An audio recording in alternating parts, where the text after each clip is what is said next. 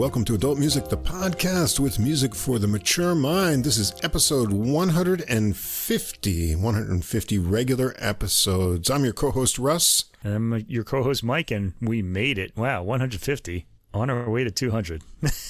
Plus, there's 7 interview episodes. If you haven't heard those, you can go back. I think those are well worth seeking out. Maybe we'll get another interview in this spring as well. I had a couple ideas in mind, people that would be interesting to talk to. But until then, we'll be on our regular format, bringing you 6 new recordings every week, 3 classical and 3 jazz. From last week's episode, I want to give thanks to Yeppe Zako and Charles Chen, 2 artists we talk about in the jazz category.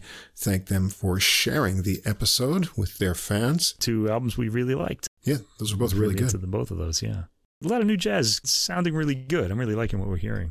Yeah, there's a lot of really good stuff coming out, and I found a whole bunch of releases this week and last week. It took me 2 days to get through all of them because the lists were, still growing longer. So I guess coming up for spring, there's going to be a lot of releases. Yeah. And we talk about them on the episode here every week, where in the description you can find links to Spotify and also Apple Music for all the music that we'll discuss. At the top of the description, there's also a link to the full episode playlist. You can get all the music in one place on Deezer. That's CD quality streaming music from France.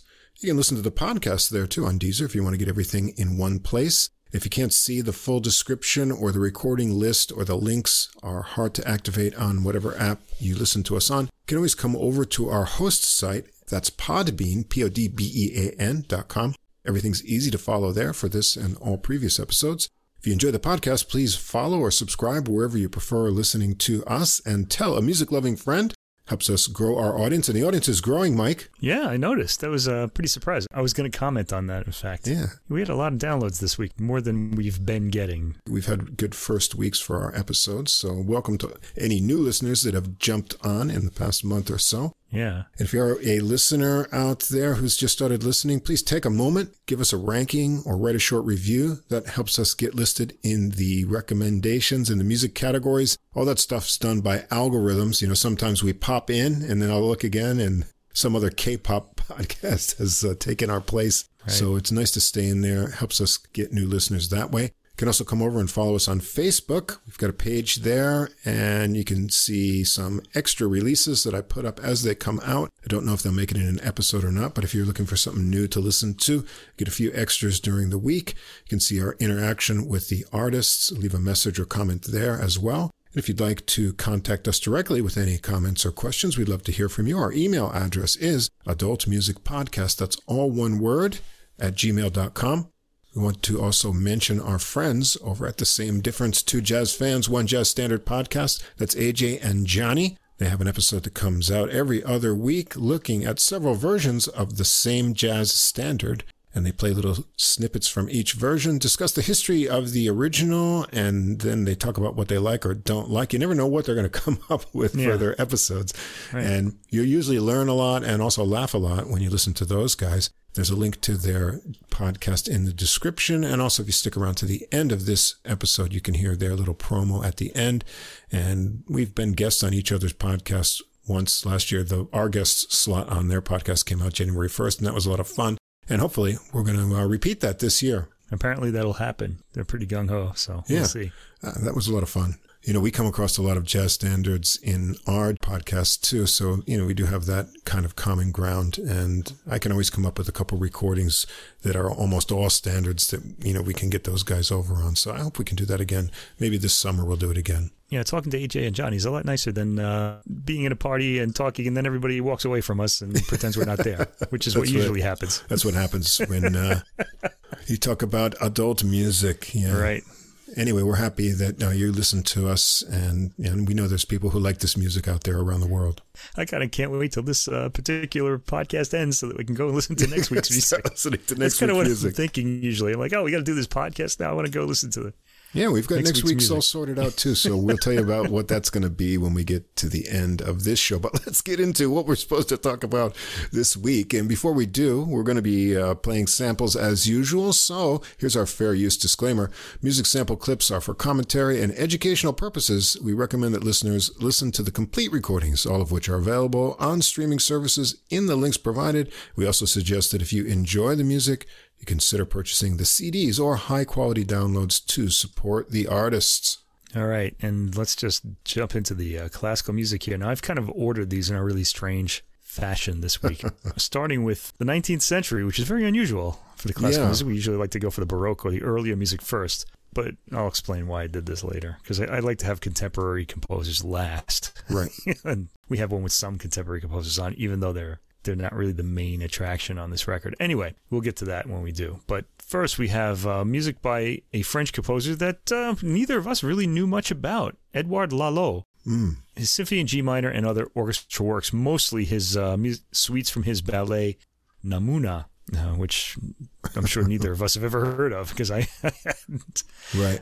This was played by the Estonian National Symphony Orchestra, conducted by Neeme Järvi. Now, notice I did not say Paavo Järvi, who's the current, famous, very active conductor. This is his father, Neeme Järvi, whose recordings I remember from the 1990s and even 2000s, and he introduced me to a lot of new composers I'd never heard of, like Eduard Tubin. I think I still have that Complete Symphonies album released by Bis long ago. Might have been late 90s. I don't remember when it was released. Neeme Järvi introduced a lot of new music to me. He didn't really always go for the big name composers. He would kind of go through the byways of the what was left behind in the classical music. And he's now 86 years old. Wow. And I checked the date on this because I was looking at, this is on the Chandos label, I should mention. And I was looking at the artwork on the label. It's a pencil drawing, and it has kind of like a yellowed kind of look to it. So I was thinking, is this a really old album? They're making this look retro, for the cover. So I was afraid it might have been like a really old recording that they just, decided to take out of the vault. But no, this was recorded in June 2022 when Neeme Järvi, I'm going to say his full name just so we don't get him confused with Paavo. He's the patriarch of a very musical family. There are other Järvis who are out there in the classical music world as well, or in the music world in general. He had just turned 85 when he made these recordings. Amazing. And there's real fire in these too.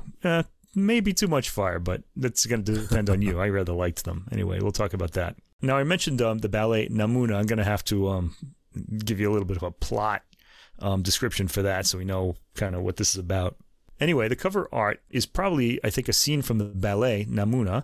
Namuna is a slave girl in the ballet. I guess that's why we don't see this ballet performed too often these days. It's not a very popular topic anymore. Anyway, she's a slave girl, and that might be Ottavio, the guy on the right, who buys her and sets her free. He's a good guy, Ottavio. Anyway, we'll get to him in a moment. The first track we hear on this album, track 1, is called Overture to Le Roi d'Is. Is is, for those of you who know your Breton folklore, is the city that submerged into the sea when, I guess, it had lost its morality or something. If you know Debussy's piece, La Cathédrale Engloutie, the submerged cathedral, it's a piano piece. It depicts the cathedral rising from the sea for the pious to see before it sinks back in. This is that story. Okay. Le Roi d'Is. Okay. It's an opera in 3 acts, 5 tableaux. I'd love to hear the opera if anyone wants to put that out. There are labels out there who are recording all these obscure operas now, like the Bruzane label, and I've kind of got a lot of operatic information from them. The overture was played in 1876 originally, but the opera was not staged until 1888. That's 12 years later. Wow. That gives me a lot of hope for my novel, by the way, which was published in 2013 and still hasn't made me any money. So Amazon.com, please read Extreme Music by Michael Vezzuto. It's a great book. So anyway, by 1888, Lalo had reworked the overture into a fiercely dramatic and expressive piece in which many of the opera's themes are heard. And I'm guessing that we're hearing the reworked version here, though the booklet notes aren't clear on this point. Because it sounds to me like there are a lot of unconnected themes that we're going to hear later in the opera, but we don't know what they are yet. Anyway, it starts with ominous strings, very warm sounding from the orchestra, the Estonian National Symphony Orchestra here. This is a very old school sound that they're getting. It sounds like it's a large orchestra. For a piece that really needs like a sort of medium kind of sized orchestra, maybe it could be leaner too, but I think Järvi's very old school. I'm sorry, Neeme Järvi is very old school in his wanting that massive sound to come out of the orchestra, and he certainly gets that here. There's an immediate oboe melody that answers the strings. It's nicely orchestrated. Järvi's pacing is relaxed enough to let the opening flow over the audience. So it's a really nice feeling that he gets here. Even at the 2-minute and 27-second mark, where tension and dynamics suddenly build up, the tempo is restrained. There's some cool brass fanfares and very present-sounding percussion in the mix. If you have a subwoofer, you'll enjoy this. The sudden quiet at 3 minutes 15 seconds is impressive too. It leaves little crescendoing waves of sound for the next flowing romantic theme, which is fairly big-boned in the strings. And I guess I'm going to sample that because I want to kind of give an idea of what this orchestra is going to sound like here. So let's hear from about the 5-minute and 40-second mark into this overture.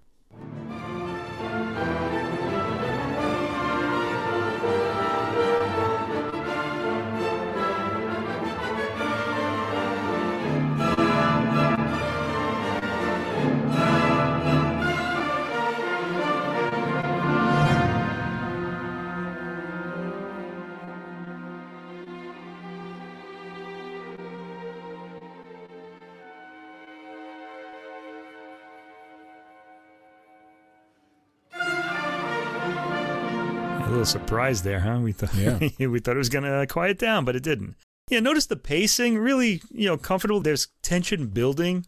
This is a master at work here, Neeme Järvi, at conducting this orchestra.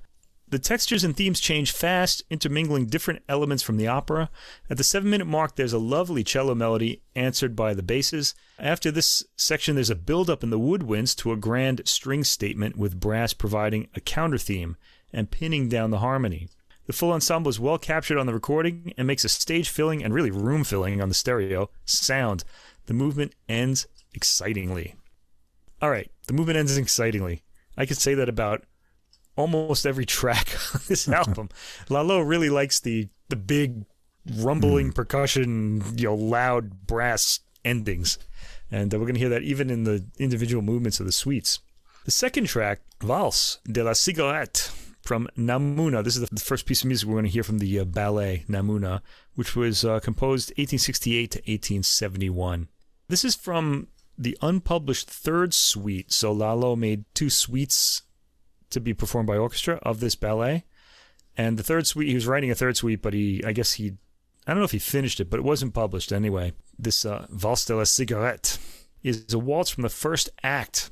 In the ballet, Ottavio, the good guy, I'll explain when we get to this first suite. Ottavio, who's a good guy, he makes Namuna roll her own cigarette so that she finishes the dance while smoking. That's really not nice of him, is it? He's supposed to be the hero here. I don't know. The director worried about fire, and the dancer playing Ottavio claimed it was his idea, not the choreographer's.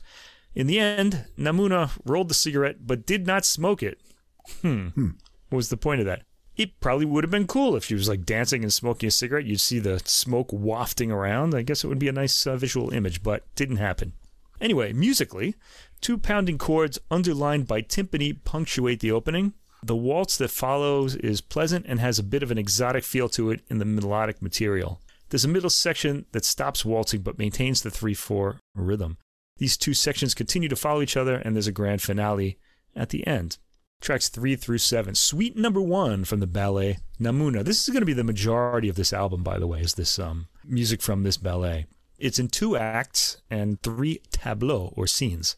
Namuna, the ballet, takes place on the island of Corfu in the 17th century. This is another cool thing about these ballets and operas. They always take place in these places we all want to go. So you can kind of imagine that you're there. Okay, so the Italian, Adriani, has lost everything at the card tables to Ottavio, who is the hero, the male hero of the ballet, including his boat and his slave girl, Namuna. So he lost Namuna to Ottavio in a card game. Namuna falls in love with Ottavio, who sets her free, and they frustrate the various attempts of Adriani and his henchmen to get their revenge. Adriani kind of sounds like he sounds like Dick Dastardly. Remember that character in Wacky Races? Right. The Hanna-Barbera cartoon. Anyway, that sounds like that's the way this ballet goes. Anyway, but Lalo doesn't seem to care much for Adriani, since any music that characterizes him is absent from these 2 suites. They focus on Ottavio and Namuna. The lovers escape from the island in a boat. Nice. Very romantic. Track 3. This is the first movement of the suite, a prelude. It starts mysteriously with winds and shimmering tremolo accompaniment. There's a woodwind melody that's noble and royal sounding. And after this, a sunny, dewy morning type melody starts. Morning meaning the morning of the day. This builds to a big crescendo with brass blaring out the theme and the percussion rumbling. Though the style is romantic, the orchestration, as it so often is with French composers, is interesting and draws one to focus on it. There's a string theme at 3 minutes and 15 seconds. Järvi makes the string theme register with power, especially at the end with the rumbling timpani and blaring brass accompanying. This is a big ending for so early in the suite. I was kind of surprised by this. Track 4, Movement 2, Serenade. Act 1, number 3, we hear this music. It's a balcony scene in the ballet. Ottavio has hired some musicians to serenade the lovely Helena. I don't know who she is. She wasn't mentioned in the summary. Anyway, string pizzicati with light harp played rhythmically create an interesting feeling to this fleet-footed section, and it's pretty hypnotic, the theme and the movement in general, and I think we should probably hear this. Let's give it a listen.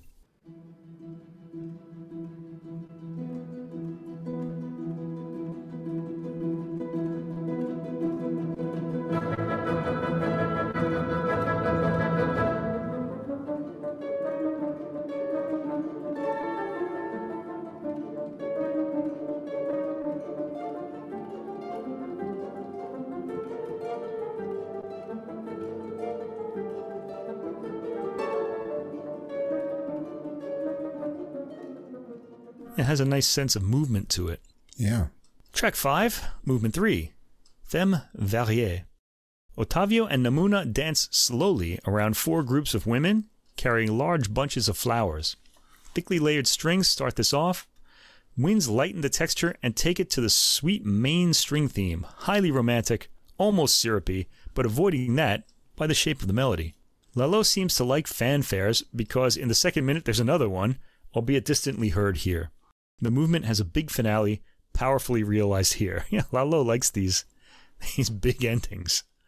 Track 6, Movement 4A. So this is sort of in 2 parts. Parade de Foire. This is part of the finale of Act 1, as is the next track, which would be 4B. It shows a bustling scene of dancers and musicians while Ottavio pays ardent court to Helena with Namuna watching. It has an aggressive brass and string opening, then a dotted rhythm played at high speed, providing the dance rhythm. What's catching my attention is the energy Järvi is putting into and getting out of the orchestra, and you heard that in the previous sample that I played as well. Remember, he was 85 at the time of the recording. Tension doesn't slacken at all. In fact, it tightens, and at 1 minute and 44 seconds, the theme suddenly changes to something softer and more seductive. An exotic flute sequence is heard at 3 minutes and 40 seconds. By the way, when I say exotic, I mean curvy and modal, of course. The flute theme brings this movement to a quickly taken ending. And then we reach the final movement of the Suite 4B. This is track 7, Fête Foraine. It's another interesting rhythm created by the strings, which hand off seamlessly to the winds for the thematic material. And we should sample this, too. There's a lot of interesting music in this suite. Here we go.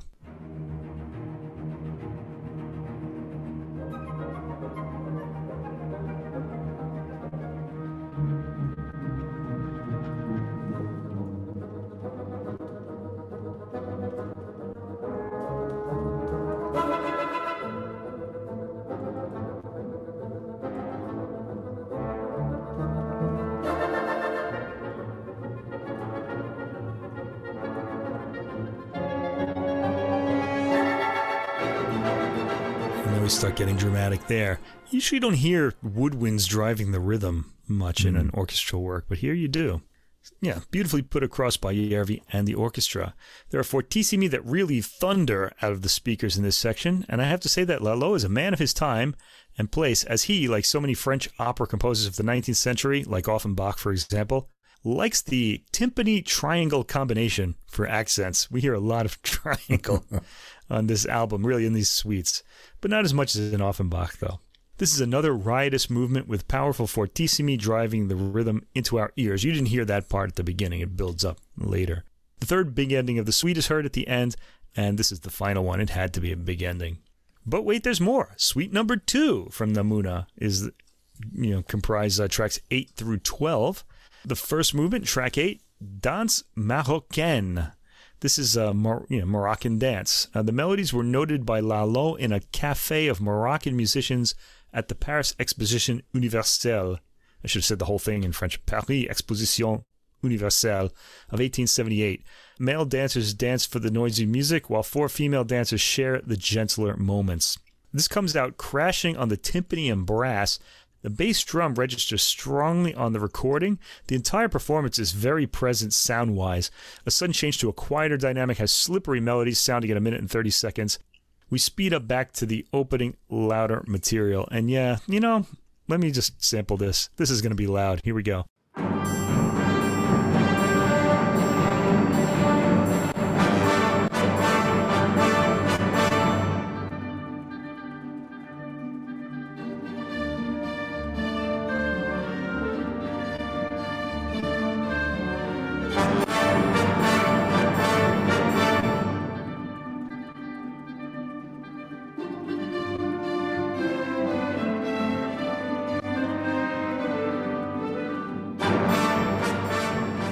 And that's the way it's going to go. Oh, he loves those fortissimi.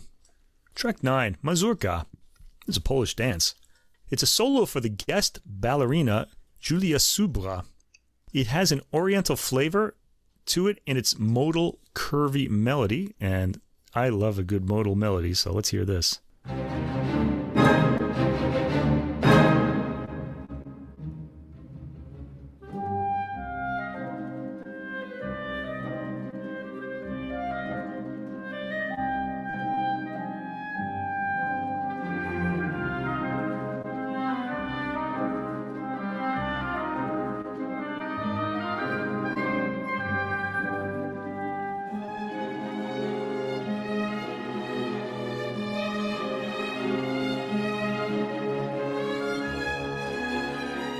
A little melodic interlude there from the strings, then we get that wind melody again.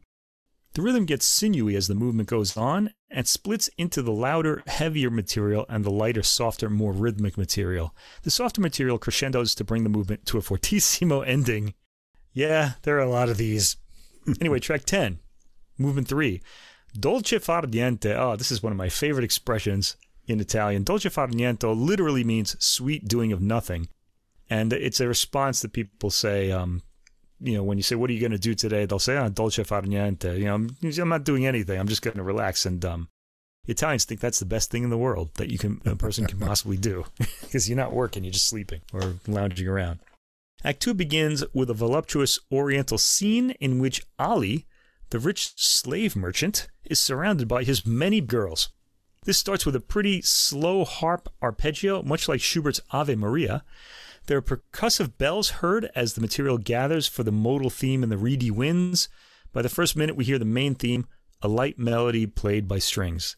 There's a lot of subtle changing of orchestration in this movement that really pleases the ear, and the orchestra slides into these seamlessly. Track 11, movement 4, Pas de cymbales. Now, this is a waltz for 16 dancers who carry little cymbals, and the rhythm begins insistently forte and moves up to fortissimo. This is pretty heavy, with stopped cymbal crashes and timpani on each downbeat. It's a little excessive, if you ask me, orchestrationally, let's say. It pretty much continues that way throughout the movement. Track 12, Presto. The slave girls tease their master, Ali, and whirl him around and round until he collapses. A very brief finale at 1 minute and 30 seconds featuring brass in the melodic roll. It proceeds with a pretty heavy feel to it. It lightens briefly at the 1 minute mark, but quickly crescendos to the final chord. I thought this second suite, it had these kind of cool modal melodies, but it was pretty heavy. There was a lot of fortissimi in it. Anyway, we get to the main course here at the end, the symphony, which is what I was looking forward to hearing. Symphony in G minor, 1886. So this work was overshadowed by Saint-Saëns' Organ Symphony, his third symphony, and Franck's Symphony in D minor in the days of its origin. And then I guess it just disappeared, whereas we can both hear the Franck and Saint-Saëns symphonies on multiple recordings. It makes use of earlier music that Lalo composed. It's classically sized. This is another kind of reason why it probably didn't take.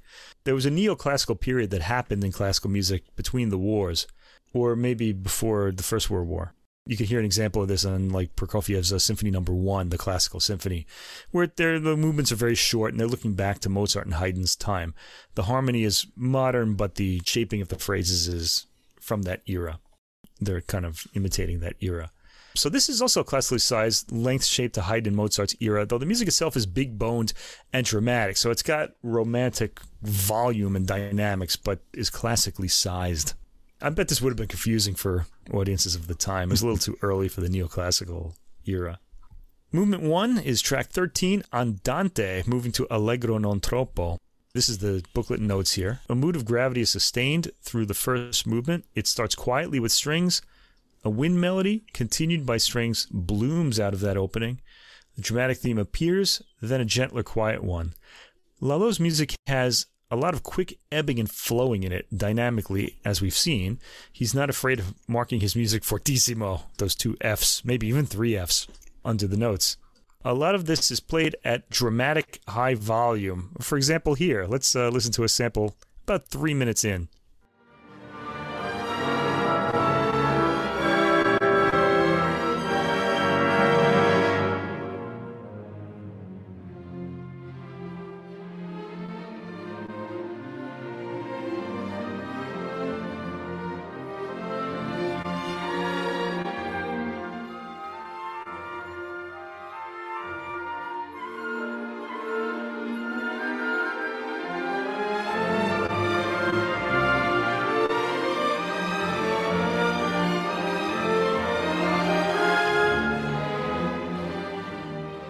I went for one of the pretty quieter parts there, but as you can see, it's sort of sandwiched between these 2 really louder sections.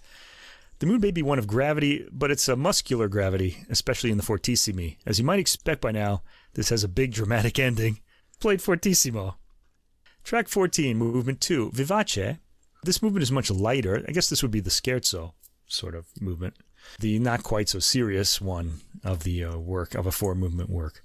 It was a joyous choral dance in the work in which it originated, which was Lalo's opera Fiesque. Its lower central section was a lament in the same opera, and it starts with excitable, loud chords, like the opening of Beethoven's Third Symphony. You know how that starts with a bum, bum, and he's got something similar, but with other elements in it. Then moves into a light dancing style, which kind of reminded me of the scherzo of Beethoven's Ninth Movement. You remember that one? Dun, dun, dun, dun, dun, dun, dun, dun, dun, dun. Yeah. Has that same kind of movement to it. It shares some rhythmic characteristics with that, but the melody is completely different, though. At 1 minute and 36 seconds, a twisting modal melody emerges, sounding a bit exotic in the context. The themes do get more boulder-like, boulder meaning like a giant rock, when the chords come in fortissimo. There's a lot of dynamic contrast in this movement. The ending is pretty interesting in that it sounds headed for a big climax, but is interrupted by a quieter section. We do get an accented set of chords at the end, but with some comic pianissimo interruptions. The movement actually ends piano, with the strings having the last word, which they've been stubbornly insisting on. It's kind of cute. The third movement, track 15, is marked Adagio. It's the slow movement. It's got a heavy string opening with a bit of weight to the tone. The Estonian orchestra plays with a lot of volume, and I'm guessing it's a large orchestra. A sweet wind theme comes in briefly, but the strings build up to a passionate statement. Again, we get contrasting themes, soft, then loud. It ends with a somber string statement. And the final track on the album, the last movement, Allegro, begins with the string intro. The winds take us into the bubbling first theme. That seems like a sort of diabolical dance with its 1-2 fifths in the bass, like dun, dun, dun, dun. Kind of like a march. There's some nice fluttering figures from the winds in the second minute, but the movement heads for a big dramatic ending, which is great, but by now, totally expected. Let me just kind of give one final sample of that about a minute in.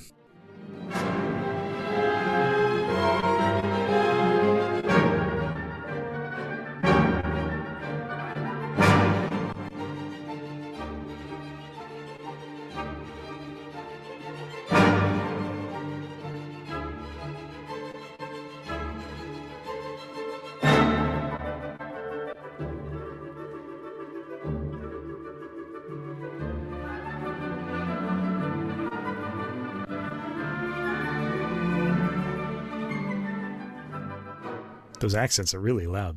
Bam! Yeah. They really jolt you out of your seat. Anyway, here we have a full album of Lalo's music, perhaps the first we've had of Lalo's compositions. I'm sure there were others, but I don't remember them. So this is the first full album I've probably heard.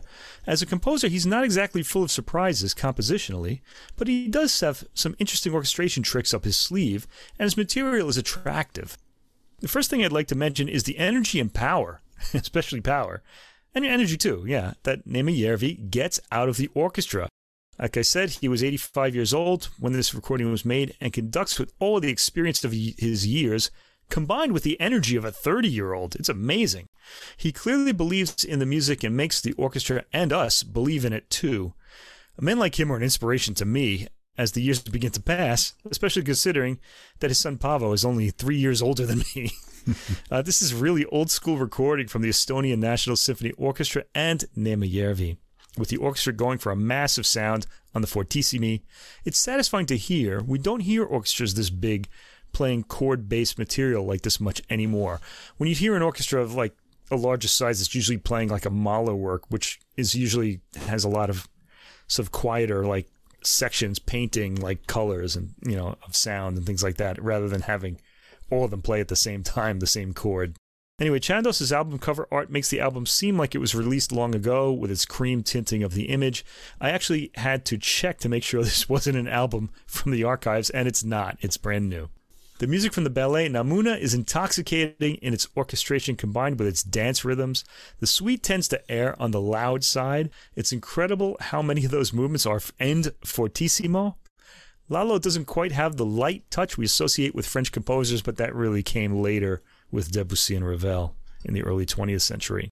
But he does have some subtle orchestration tricks, which come up pretty frequently on this album. The ballet itself seems to proceed as a set of set pieces, very much in the style of 19th century ballets. The symphony has attractive themes, and the compositional approach isn't much different to the other works on the album, though more conservative in material than Namuna. It's more entertaining than anything else, and an enjoyable listen, as is this entire album. Turn up the big orchestra sound, and have your neighbors knocking at your door. Yeah, reading the notes was rather insightful for me about him as a composer. Lalo seems to have been kind of a victim of circumstance. He was in the wrong place in time for his music to be appreciated, really. Although now, with the lens of time, this music has a lot to offer in its pleasing melodic content, rich harmonies, and the use of the colors of the orchestra. I guess he really wanted to be considered as an opera composer, but then they all did in the time. He was requested to write this ballet, which he was kind of frustrated over, and I think he actually ended up giving himself a stroke while trying to get it completed by the deadline. Yeah, kind of unfortunate story. But listening to it now, everything is enjoyable. And these performances are really enthusiastic, as you pointed out. Järvi doing a lot to bring out the charm of all the compositions. And I was noticing that in the symphony, too. The movements are really short. Right. And so there's a lot packed in there, a lot going on in a short space of time. But I found them kind of exciting and dynamic. Yeah, the music on this album was all new to me, too. And I really appreciated that. So thank you, Nemajärvi. I was glad to hear that he was at the podium again. All right, our second album is an album of Italian songs, and by a rather famous composer that we don't really know anymore, Francesco Paolo Tosti. This is an album called Sogno, and this is I think the second album that we're hearing from Javier Camarena as the tenor. He's a Mexican tenor, and he's accompanied here by Angel Rodriguez on the piano. This is on the Pentatone label. Now, last year, one of the reasons I wanted to hear this, well, there are two reasons. One of them is that Camarena did a record last year of Donizetti arias called Signor Gaetano. Okay, which from, Gaetano Donizetti. And the voice is really beautiful. It's a sweet, really lyrical Italian tenor voice that we just don't hear anymore. I believe 2 years ago we talked about Freddie Di Tommaso, who has this kind of voice. His is a bigger voice, but Camarena's it's smaller, but it's sweeter too. It's got this beautiful sweet sound to it. And I could listen to this kind of voice, all day really. The other reason I wanted to hear this album is it's an entire album of songs by Francesco Paolo Tosti. We often hear his most famous songs sung by tenors as a part of a collection of works. Most famously, Pavarotti did two of these songs on his album, O Sole Mio, which is all Neapolitan songs. Tosti wrote Italian songs, but also Neapolitan songs, and as we'll find out, even French songs. Anyway, it's rare to hear a recording of all Tosti songs, and I've heard one or two in the past, and to be honest, they were kind of boring, because most of his songs are sort of drawing room songs, the type of thing where you'd be visiting a person's like salon and someone would play the piano and they'd sing. It's sort of like family entertainment in a way. Made for families in the 19th century, because how they used to have fun. But this is different. It's, well, let's take a look here. In the booklet, Camarena mentions the times he first heard some of the great Tosti songs. And I think I'm sort of like this too. I can think of certain singers that I associate with certain of these songs. It's a long list. I'll mention them as they come up. A lot of his first hearings were by the same artists I first heard sing these songs too. Two songs that he mentions that are not on this album are Addio, which he heard sung by Kraus, and Ideale, which he heard by Ramon Vargas, who is his contemporary, I think, or his compatriot, shall we say. Tosti mainly composed salon music, romanza di salotto in Italian. He composed 500 of them. Wow. So he's up there with Schubert, but Schubert wrote art songs. There's a difference, okay? These were meant to be just performed for the pleasure of singing and performing for your guests and friends. He was admired by the aristocracy, particularly in England, but in writing songs at the end of the 19th century, he produced a commodity that people from across the class spectrum wanted to buy. So he's very much in this, because he's good at it, but he's in it really for the money. He wants the sales here. So he's writing attractive melodic songs. He wrote parlor songs that people of moderate ability could perform and enjoy in their own homes in an age in which vast numbers of households owned pianos. Nevertheless, his compositions were immediately recognizable by their melodies as being by him, so he is unique. The songs selected for this album give us an overview of the different facets of Tosti's style, and that's what makes this album attractive. The program is organized in an appealing and contrasting way. So it wasn't just like a list of, songs that were all sort of parlor songs that you'd have to hear one after the other. There's a lot of variety on this album, and Camarena and Rodriguez obviously did a lot of work in putting this together. The booklet writer, Alexandra Wilson, remarks that, this is a quote now, by the 1910s, progressive musical figures in Italy, composers and musicologists alike, were starting to mock the popular 19th century style, which in interwar Britain, anything that smacked of Victorian values was distinctly out of fashion with the intelligentsia. The intelligentsia, they ruin everything, don't they? Singers from Amelta Galli Curci to Luciano Pavarotti continued to perform and record Tosti's music, but as time went on, the composer ceased to be a household name. Though he barely features in most histories of 19th and early 20th century music, because we have to have only, serious, highbrow music in that, right? You can't have the other popular music of the day, which would really count as classical music now. It's unknown today, even to many keen music lovers. It is time to rediscover the oeuvre of Francesco Paolo Tosti, and I agree with Ms. Wilson. It is time to rediscover it. I've known some of it really all my life. Let's see what we've got here. We start this out pretty impressively with Quattro Canzoni d'Amaranta. So these are more complex songs by Tosti. This is going to be the most complex songs on the album. So he's really starting us out with some, I won't say highbrow, but higher brow music than the rest of it. These were written in collaboration with Gabriele D'Annunzio, who's the great Italian poet, also a fascist and supporter of Mussolini, which kind of detracted from his, legacy, reputation. Yeah. But he is still remembered today as a great poet. He had a lot of influence in the arts when he was alive. And he wrote a lot of great musical lyrics, too. The songs take philosophical inspiration from Wagner's Tristan and Isolde, well, that figures, from D'Annunzio, in their symbolic reflection on themes of day, night, life, and death. Yeah, he is a great poet, it has to be said. Okay, the first track here, Lasciami, lascia ch'io respir. Leave me, let me breathe. Okay. This starts with dramatic tolling piano chords with rippled chords. This is a long intro before we hear the voice, and it's really quite a tease for the first track on the album. The first word is finally sung 1 minute and 40 seconds into the song. Camarena's is a beautiful, light, creamy tenor voice, Italianate and immediately appealing, very old school. There's a bit of a teardrop in the tone at the words, Ahimè, Signore, which means alas, Lord. Alas is a good translation of that word, ahimè, because they're both old-fashioned words. And a bit of a sob at the words, tutta l'erba s'insanguina d'amore. All of the grass bleeds with love. This is D'Annunzio for you, okay? These are the kind of images he has. I'm really not a fan of that, but that's okay. Audiences like it. The voice is very exposed in this song, and this is another important point about Tosti's music. It has many held vowels, and we get to hear the sweet quality of Camarena's tone very clearly. Sensitive accompaniment throughout by Rodriguez, and he makes sure we're focused on the singer. I want to mention something about this. The voice is very exposed in Tosti's songs. That means that it's really front and center, and like the old Italian aria antiche that students learn when they're in music school, you can hear every flaw in the voice with these kinds of exposed melodies like this. I'll give you a sample for the next track. But what this does is you can really tell the quality of the voice that you're hearing. And we're hearing a very high-quality voice here.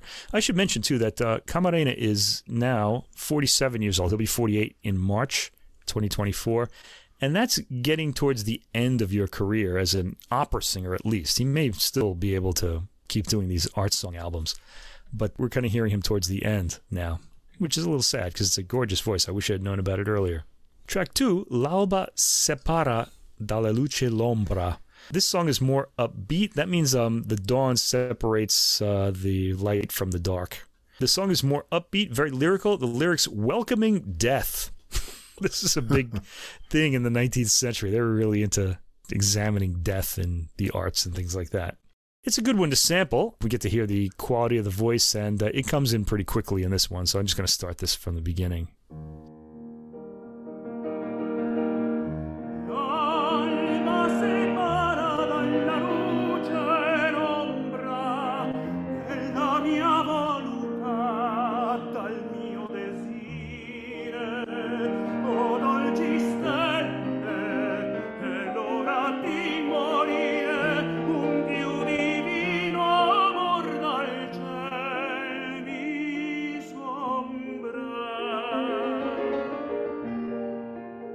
Oh, mop me off the floor. I'm dripping. Anyway, the tone is gorgeous, as you heard, and there's a great high note at the end ringing out clearly. He has to sing out in this song, too, so we get a sense of his power a little bit, too. The third track, In van preghi, I guess that means praying in vain. Camarena quietens his tone, and we're becoming aware of his versatility in these first four tracks. This really helps the song cycle as well, keeping all of the songs interesting. I'm getting a sense of how Tosti's songs reveal the quality of the voice singing them. The vocal lines are very exposed, as I said, and this is a beautifully performed song. Let's hear the sort of held back opening here.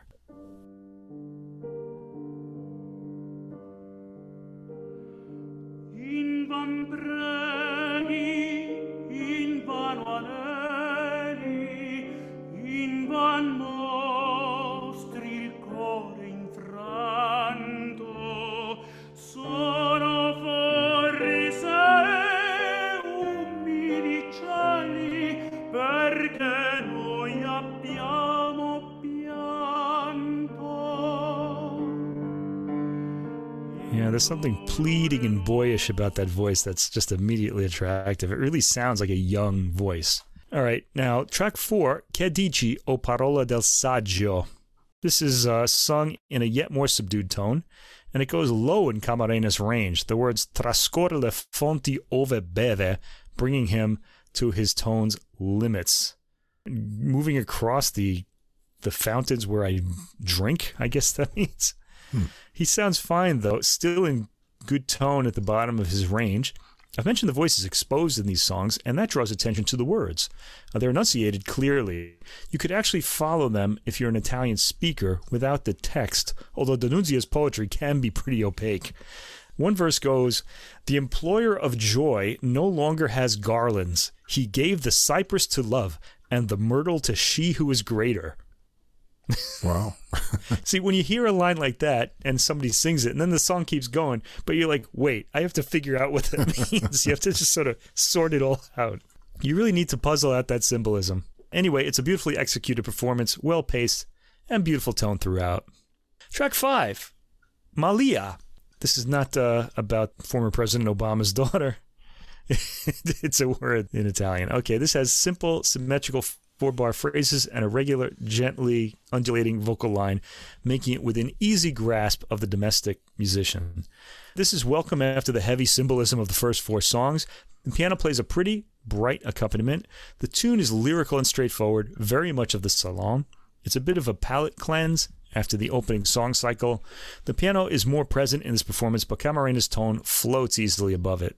Track 6, Aprile, April. This is also a straightforward salon song with rippling arpeggiated piano accompaniment. And I have to say, Camarena makes these songs that can easily fade into simple attractiveness come alive with his phrasing and tone, and his dedication too. That's no slight on the song. It's attractive. It's just that hearing a lot of this type of song in a single recital can make them blur together. And that doesn't happen here. And that's due to Camarena's approach. Track 7, Sogno. This is the title track of the album. It means dream. Camarena first heard this song by Carlo Bergonzi, who many of us might remember. I don't know if he was alive when I was younger, but he's a singer from the 1960s. I think he was around Maria Callas's era. Camarena really relishes the lyricism here. I'll start at about 45 seconds so you can hear him mid-verse.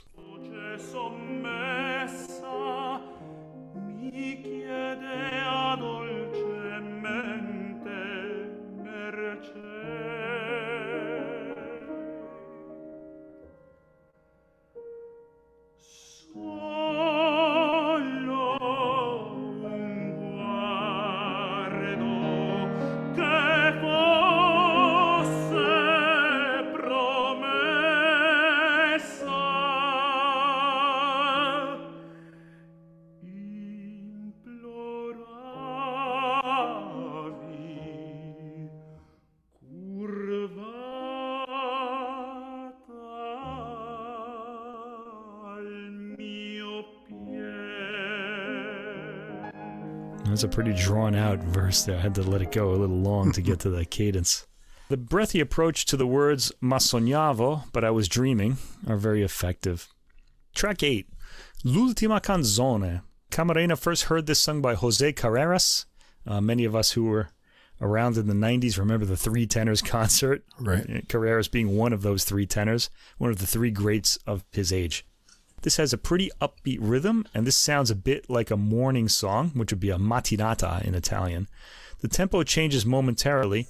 In the second verse, Foglia di Rosa, which means a rose leaf. It's a rather sad song, and the vocalist's old love is marrying someone else, and he still loves her, and recalls their past love. This is such an Italian sentiment, jeez. You know? Oh, my old girl, she's marrying someone else, but I still love her, and I will think of her forever. There's a lot of room for varied expression in this song, and like Carreras before him, Camarena relishes those moments and makes the most of them. Tracks 9 through 11, we get another departure. These are French songs. Mélodie. Number 1, track 9, Mon bien aimé. This has elegance and poise. We move to a different expression here with these French songs. The piano accompaniment is arpeggiated chords, nothing fancy. I personally think Camarena sounds more natural in Italian than he does in French. Indeed, his voice seems to be in the Italian style. He really wants to put across these Italianate melodies in French, and indeed the contour of the melody would fit Italian much better. So that's Tosti's doing. But we've got more of the squashed vowels of French here, and I'm getting the sense that he really wants to give this open-throated sound, but the French language doesn't allow that, so I feel like he's kind of trying to resist doing that. Track 10, this is number 2, Petite Valse Romantique. Again, I'm getting the feeling that the contour of the melody doesn't suit the French language and its vowels sounds much. Camarena, even in French, has an Italianate delivery and a way of singing vowels. Track 11, number 3 of this set of French songs, Avec toi, with you. Again, highly lyrical writing, but those vowel sounds don't quite suit the open-throated melody, so we have this for 3 tracks. Camarena is very good in his French pronunciation. I just think the language doesn't suit the music really. Tosti writes in a manner that exposes the vowel sounds and sustains them, and the French language doesn't invite that. The songs are appealing, no doubt. These 3 songs didn't really take for me, though. but it's good to hear this rare outing for them. They provide some variety in the program. I think I'd like to hear a native-speaking French singer sing these songs. I wonder how he would approach them. He'd probably use a different approach. It'd be pretty interesting. Track 12, Because of You. It's an English song. Yeah. How about that? Because Tosti was well known in England as well. It's also a salon song, given the straightforward piano accompaniment. Camarena's got a bit of an accent, that's to be expected, I guess, but sings clearly enough. This also has an Italianate melody that doesn't quite suit English, but I think a native English-speaking singer could make the passion and lyricism here register more effectively by the way he hits certain consonants or accents and things like that. Nevertheless, Camarena's gorgeous tone makes this appealing enough. Track 13, Vorrei morire. This is such an Italian expression. I want to die. Camarena first heard this sung by Jose Carreras again. The song flips from dark melancholy to bright exuberance as it reflects on the prospect of dying. Some interesting changes of texture in the opening piano line, and we can hear right away that Camarena fits the Italian language right into the melodic contours. The middle section gets a bit more passionate, then for the last section we go back into a heavy melancholy. Okay, track 14, here we go. This is one of my favorite songs ever. Avukella. It's a Neapolitan song, and the lyrics are by Gabriele D'Annunzio again, the fascist poet. Here in really lyrical mode. You almost kind of want to forgive him, you know? Camarena first heard this sung by Luciano Pavarotti, and so did I, and what a version that is. It's on the album O Sole Mio, and really it's one of the best albums of Neapolitan songs like ever recorded, because Pavarotti just had such a great voice, and he puts these songs across so well. It's a Neapolitan song, and the piano plays the opening Vucella, but this is in Italian. It's a Neapolitan word. It means like a pretty little mouth, that the girl has that the singer wants to kiss. So it's a romantic song. The piano plays the opening line gently and expressively. Camarena's light tenor serves this song well. He sort of shortens the ending, vowel sounds of words, giving them a bit of rhythmic bounce. Let's hear the beginning of this. I just love this song. Let's listen to what I'm talking about here.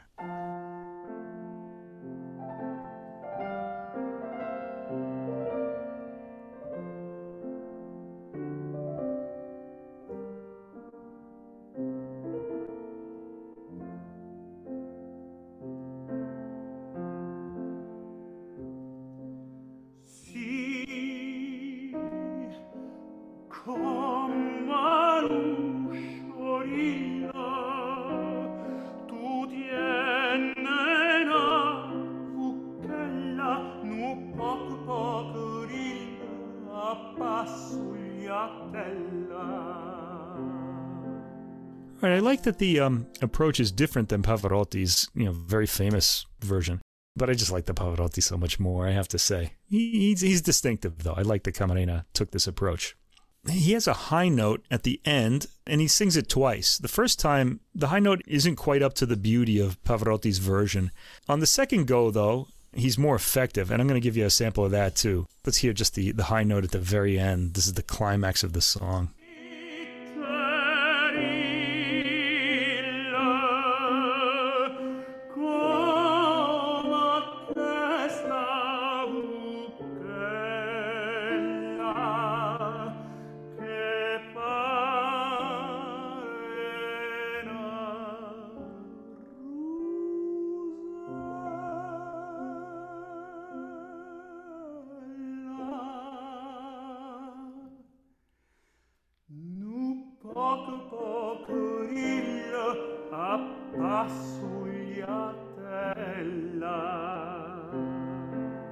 Yeah, Camarena brings a light playfulness to this song, and it's an appealing interpretation. It's very personal. Pavarotti remains my favorite. Absolutely hear that if you don't know this song. It's really magical. Track 15, Luna d'estate, the summer moon. This is a light salon song with a lyrical melody. It's pretty straightforward, Camarena lending his lyrical voice. By now I suspect we've heard everything he can do as far as his tone goes, and there is still a lot more to go on this album. Track 16 is one of the most famous Neapolitan songs in existence, Mare Chiare. This is arranged by the pianist Angel Rodriguez. It's usually performed with an orchestra. Camarena first heard this song sung by Giuseppe Di Stefano, one of the great tenors of the mid-20th century. I first heard it on that same O Sole Mio album by Luciano Pavarotti, and that's another great version. It's a Neapolitan song named after a small village on the coast. And Camarena's approach here is similar to Pavarotti's, and he gets a lot of the same quality out of his phrasing. Let me just play this first, and then I'm going to have a little complaint about the way this song is presented in the booklet. But let's hear the opening.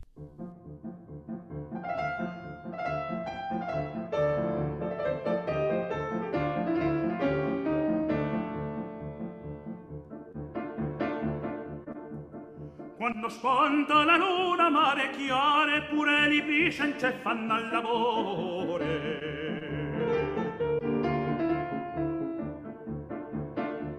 Se revoltano l'onde dell'umare, per la priezza cagliano colore. Quando spunta la luna, mare chiare. And then in the next verse, the entire rhythm and tempo change. It's almost like two songs in one. All right, now, I have an issue here. The booklet provides the words in Italian, yet Camarena sings the Neapolitan words, which are different. So I think that somebody just grabbed these words and said, oh, these are the words, and put them in the booklet. But he's singing the Neapolitan words, is Camarena here. There's a very famous line in the second verse where the rhythm changes that goes, a mare chiare c'è sta una finestra, which means in mare chiare there's a window. But the Italian version printed here doesn't even mention Mare Chiare, which is the name of the song. It goes, mi son fermato a una finestra in fiore. It kind of squeezes something from the next lines into that, too. And that's fine if you're giving an Italian performance of this song, but this isn't what he's singing here. It's important because the first line is repeated at the end of the verses, and the text also doesn't mention the main love interest in this song, Caroli, whose name is in the first and last lines of the final verse, and the Italian version doesn't even mention her. Oh, Caroli has been suppressed from the text. This song is famous enough that you can find the Neapolitan words online with translations. If you want to look up Roberto Murolo's site, because a lot of the Italian texts and translations are available there. It's an appealing performance, again, not quite with Pavarotti's commanding presence. Yeah, Pavarotti, he's got this really manly voice. I mean, you look at him and he looks like a big teddy bear, but he had like real, power, and there's a real manliness to his singing that if we're not listening, we're not really hearing it if we're looking at him. All right, moving on. Track 17, Apri, which means open the door, or something like that. The piano part is very salon-like here. This is a pretty straightforward song with a symmetrical phrasing pattern. There's a nice change to the higher register on the words l'ora che sospiriamo sorta, the hour we sigh for, has appeared, marking the arrival of the hour. Camarena is alive to these changes, and his voice picks up a brightness at these lines.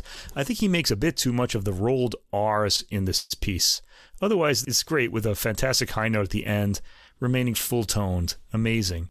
Now, I want to say something. Camarena sometimes will have to end with a high note, and sometimes he hits them so beautifully, and sometimes they're just okay. So they're kind of varied, I think. This is one of the more successful high notes. Apri, track 17. Track 18, Regret, a French song, and here Camarena pulls back his vowels a bit, and is in full romantic pining mode here. This particular song sounds great in French. He just manages to hit this one right. Track 19, Penso. Back to Italian with a repetitive chord-based piano line that changes for the second verse. The vocal line is lyrical, perfect for Camarena's style. I'm going to sample a little bit of this.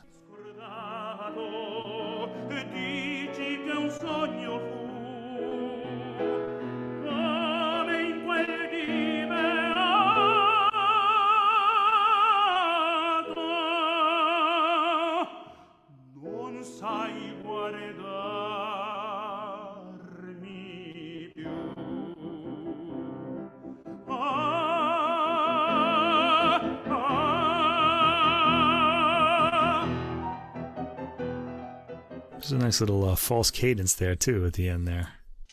Track 20, First Waltz, arranged for piano by the pianist Angel Rodriguez. This is about the sheer delight of love and the importance of seizing the moment.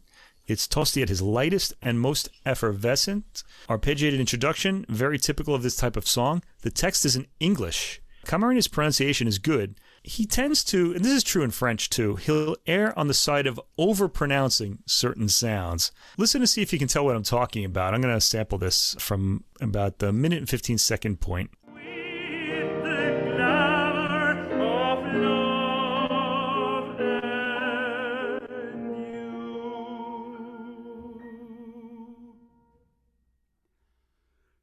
you. Music and light, youth and delight, dance with me now till the day be born.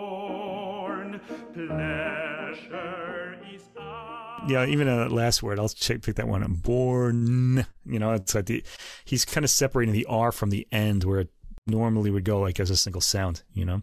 It's a good approach, though. It's better than underpronouncing the words so if they're not understandable. And I've heard opera singers do that, for sure. It's no matter. He phrases beautifully, and it's a pleasure to hear him sing this song. He's got a fantastic Pavarotti-esque high note at the end. This is a really good high note, in fact. Track 21, Chitarrata Abruzzese. This is dedicated to Enrico Caruso, and it alternates passages of almost Eastern-sounding chromaticism with bright major key passages that rise upwards in optimistic fashion. We end with an Italian song. It's very lyrical. One could imagine Caruso singing it, especially in the more Italianate passages. The high note at the end is impressive, but it's not his best one. I thought that came on the previous track, First Waltz. Anyway, we're sent off with that high note. It's not as secure as the previous tracks. Anyway, so we have here a varied program of Tosti's songs, and I would agree it's time to bring them back, especially if we have a lyric tenor like Camarena's to sing them. I'm not entirely sure. There are many young tenors at present who could put these across as effectively as the tenors of the past, but Camarena is certainly one of them, a lyric tenor to keep an ear on. That said, this program, though commendably varied, is strongest when Camarena is singing in Italian or the Neapolitan dialect. The French and English songs, because the vocal line is so exposed, would benefit from more attention to the sound of the words, although his pronunciation is fine enough that we could easily understand what he's singing. A native-speaking vocalist in these songs would know how to shape the vowels and consonants to get the words to resonate more. Camarena is effective in these songs, but there's more there than he's putting across. I also felt that throughout this recital, we heard the full range of Camarena's vocal abilities. He can do passion and lyricism well, particularly lyricism. He's got a beautiful tone that can hush with mystery or sing out with full-tone passion, and it's always beautiful. But for such a long program, this is an hour and 20 minutes, actually. That's a lot of songs for a recital. I would have liked to hear more variety of expression. If you listen to this in parts, it'll be appealing, but towards the end, I had figured out what to expect. I have to say, though, that the high note at the end of First Waltz, the penultimate track, came as a Pavarotti-esque surprise, beautifully taken. In the end, I said it already, it's a beautiful voice, one to be grateful for and look out for. The world is lacking in this type of Italianate lyricism at the moment. We have Freddie Di Tommaso, and we have Javier Camarena. I'm excited to hear more from him in the future, from Camarena, really from Di Tommaso too. I hope more voices of this type will emerge. Well, there certainly are a lot of wonderful melodies here. Looking at the booklet as I was listening, I was struck by the impossibly romantic lyrics here. I kind of needed my raincoat because I was drenched in romanticism with all these poetic phrases in there. Russ, they reminded me of my whole life. But nevertheless, Camarena brings out the charm in this music. And what I liked about him, other than his impressive vocal quality, is that he really makes you feel that he believes all the sentiments in each song as he's singing them. So you get a real kind of honest conveying of the emotion that's in those lyrics. So, yeah, and that's important for singers too. Yes, right? The most important thing, yeah.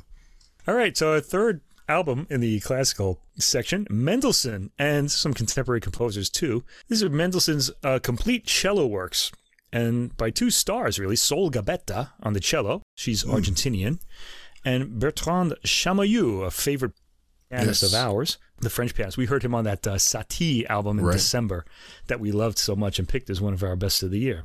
This is on the Sony Classical label, and it's a 2 CD set, although it comes in at like an hour and 23 minutes, so not very long for 2 CDs. So it's separated to two CDs. The first one has 18 tracks featuring the compositions by Mendelssohn, so it's a complete Mendelssohn program. And the second CD has the works by contemporary composers, contemporary to us composers, on tracks 19 through 25. Now, if you're listening on streaming, the list separates the two CDs, right, but you're just going to hear the whole thing straight through without any interruption. And let me tell you, it's really jarring. It's a big when change. You switch from the Mendelssohn to the contemporary composers, not just because of the music, but because the instruments change as well. Let me get to that. In the Mendelssohn works that we hear on CD 1, tracks 1 to 18 on your streaming, Sol Gabetta plays the Bonami Dobre Sugio cello by Antonio Stradivari, which was made in 1717. So Stradivarius made cellos as well as violins. And this is on loan from the Stradivari Foundation. Habes Reutiger, and Bertrand Chamayou is playing a forte piano by Julius Bluthner, number 726, Leipzig, made in 1859. So this would have been a contemporary piano of Mendelssohn's. Model 255, Concert Grand. Collection Klavierwerkstatt Christoph Kern, Staufen im Breisgau. Man, this is... it's a lot of... We're going to know which piano this is if we ever have to pick it out of a group, huh? Restored and tuned by Christoph Kern. I'm pretty sure that what you're looking at sitting on its side on the album cover is that piano, so it's not as big as a modern concert grand. And for the contemporary works on the second CD, tracks 19 through 25, Gabetta plays a cello by Matteo Goffriller, provided by the Atelier Cells Paris, and Chamayou plays a Steinway model, D587340, so it's a modern Steinway. The duo have been playing together for 17 to 18 years, and just now, that's about as long as we've been playing together, us as music commentators, I guess. We've been longer than that, I think, yeah. Yeah, not on this podcast, of course, but just in the various rooms that we've gathered in with our friends just before they abandoned us. Just now we're getting around to, they were recording this Mendelssohn album, an album they say they have always wanted to make, and I loved this. At least it's nice. CD 1. Let's get into this. We'll talk about the other ones Tracks later. 1 through 9. Well, yeah, I liked CD 2 too, but it's a different kettle of fish. Let's take a look at this. All right, so tracks 1 through 9 are Variation Concertante, Opus 17 from 1839. Mendelssohn wrote this at the request of his brother Paul, who played the cello. Now, we know about Fanny Mendelssohn, right? Felix's piano playing and composing sister, who wasn't really permitted to go out and be a professional composer because, women didn't do that in those days. But Paul, he had some kind of government job, but he was a cellist too. And Mendelssohn wrote this for him. Mendelssohn was really the professional musician in the family. But the brothers gave the first performance of this work together. It's a theme and variations, and it's separated into 9 tracks. And this drives me crazy because each variation is like a minute long. Or less, yeah. Yeah, I mean, I think that if you're programming a CD, if you're doing something that's an album length variation like the Goldberg variations or the Diabelli variations by Beethoven, then you would separate them into separate tracks. But these all could have been one track. Is anybody going to go and listen to one variation only? I don't know. Anyway, I would want to hear the whole work because it's only like about 10 minutes long. Anyway, the theme, the first track, the piano gets that, and the notes wonder if Felix wanted to keep the theme for himself rather than giving it to his brother first. This kind of seems like a family thing. Oh, I'm the composer. I'm going to play the theme first. In fact, the piano gets a lot of the most attractive material in this piece. It's a warm theme, very simple phrasing, which the cello accompanies first, then plays, and then a B section follows. Anyway, let's hear that theme just to get us started off. And we could hear the beautiful sound of this Stradivari cello and the Bluthner piano that perhaps Mendelssohn himself may have played.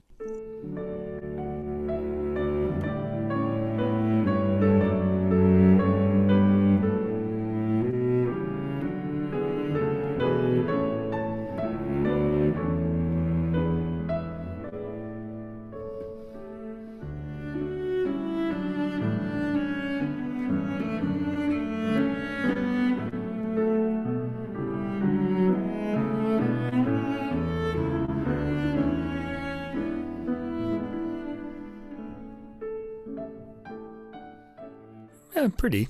Variation 1 comes next on track 2. The first 3 variations are uniform in structure, but the writing becomes increasingly virtuosic, so the excitement builds. Staccato piano is heard in this one as the cello plays the theme. It's pretty simple and close to the theme.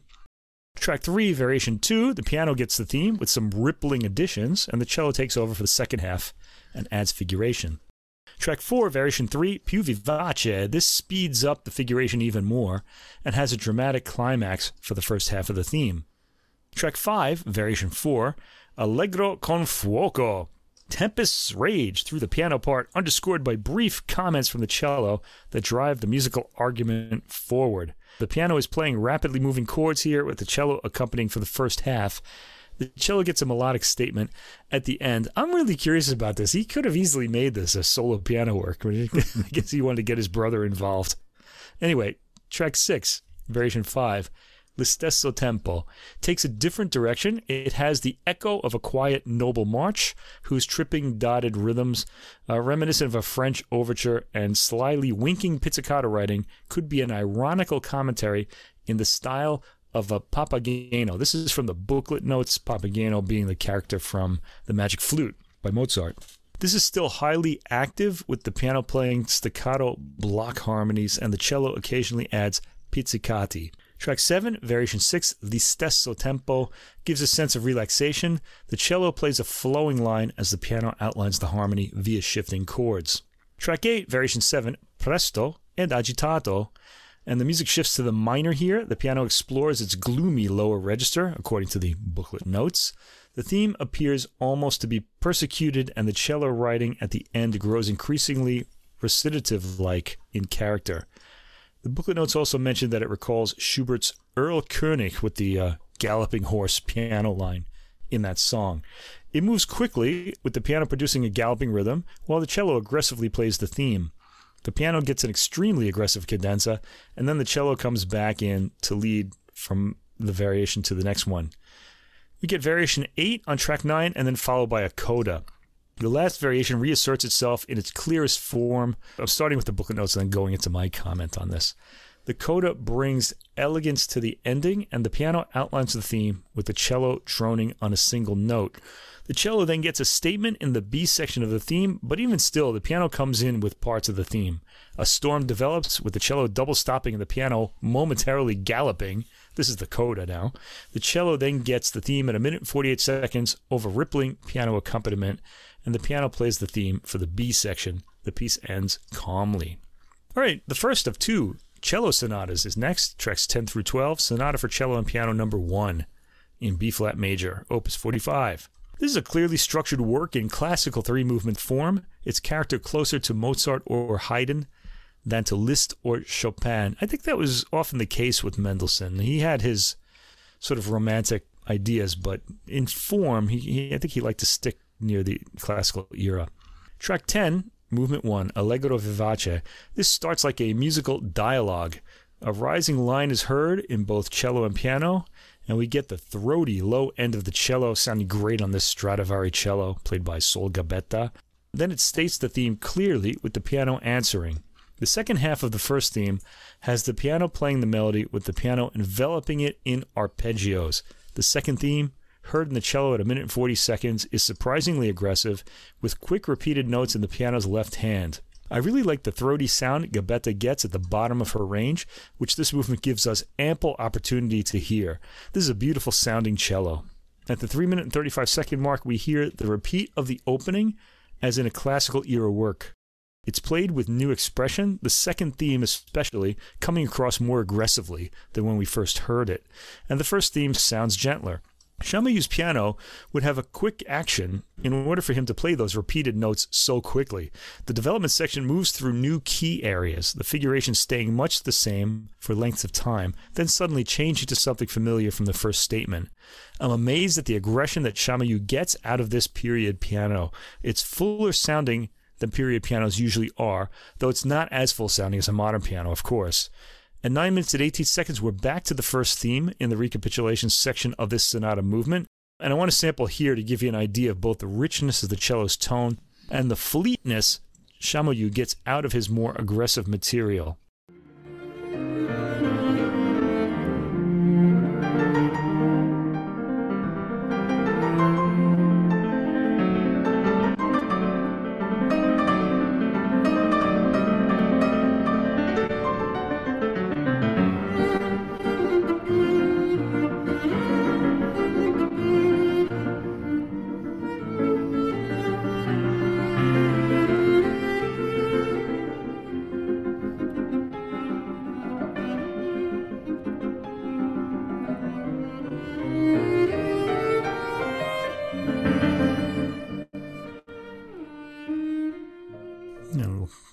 crafty switch to the minor in the middle of that, too. It was really nice.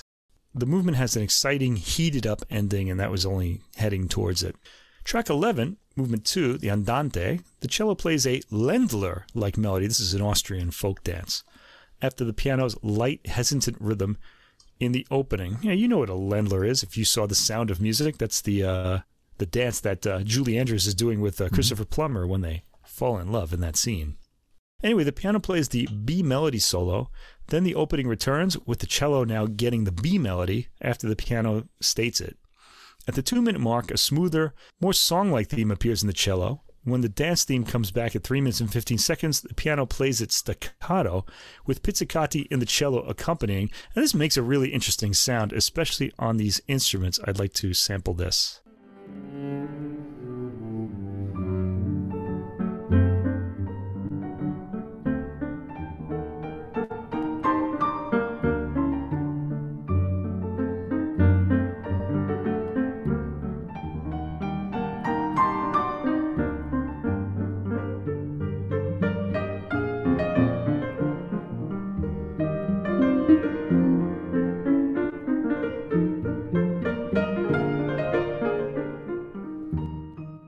The cello then makes a straightforward statement of the theme, and there's an extended section for the piano before we hear the duo make their last statement of the theme. Track 12 is the third and final movement, Allegro assai. This is variations on a theme, or rather two themes as far as I can make out, because there are two sections, one slow followed by a faster galloping section. A straightforward, almost folk-like theme with a B section in the piano, or I guess if you can say a middle 8 maybe, before we hear the theme again. This goes into a galloping section afterwards that really doesn't resemble the theme. The next section slows down a bit and then starts off at the same speed as the opening, with a different approach, though we can make out the theme's contours. The galloping rhythm returns at about 2 minutes and 50 seconds, and I'm going to sample that at that point.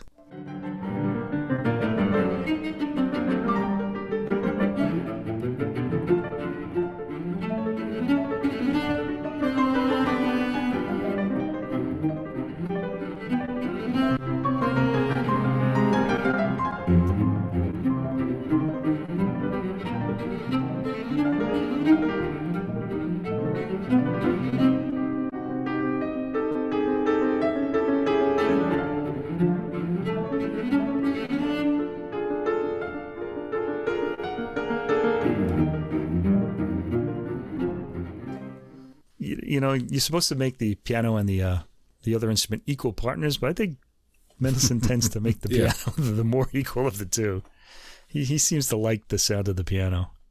Anyway, the slower opening theme returns, then the galloping theme turns to rapid arpeggiated figuration in the piano. The piano has much more to do than the cello in all three movements of this work. Again, this one was also played by Mendelssohn with his brother Paul. I don't think he really wanted Paul to be playing all that much. I don't know. He wanted to be. I think Felix wanted to spotlight himself because Felix would have played the piano. The movement and work has a pretty ending with rippling arpeggiated chords accompanying the cello to its final notes. Track 13, Assai Tranquillo in B minor from 1835, and this piece didn't appear in print until 2002. It's melancholic and song-like a song without words, and I guess it was known about, but it wasn't like ever printed. It was in somebody's collection somewhere when it was first discovered, probably in the 20th century. The cello plays the melody over some figured accompaniment in the piano that draws the ear. The piano then gets the theme as the cello plays an accompanying line. A new melody then plays and draws us into darker tonal areas. At 1 minute and 20 seconds, the opening theme returns in the lower mid-range of the cello. At 2 minutes, there's a long pause. Then the cello thumps out a repeating bass note as the piano builds up tension with arpeggiated material. The cello starts a melody, bringing it to a high moment of crisis, then dipping down into more melodic material. There's one fragmentary statement of the theme to end the piece, and it's very attractive. The Sonata for Cello and Piano number 2 that follows, this is a 4-movement work, tracks 14 through 17, in D major, opus 58, is symphonic in nature, and this one was not premiered by Mendelssohn with his brother Paul, and I'm guessing for that reason the cello has much more to do in this one. Anyway, the first movement is Allegro assai vivace. It begins lightly, but the theme will become melancholic in its minor key variant. I'm just going to sample the beginning of this piece.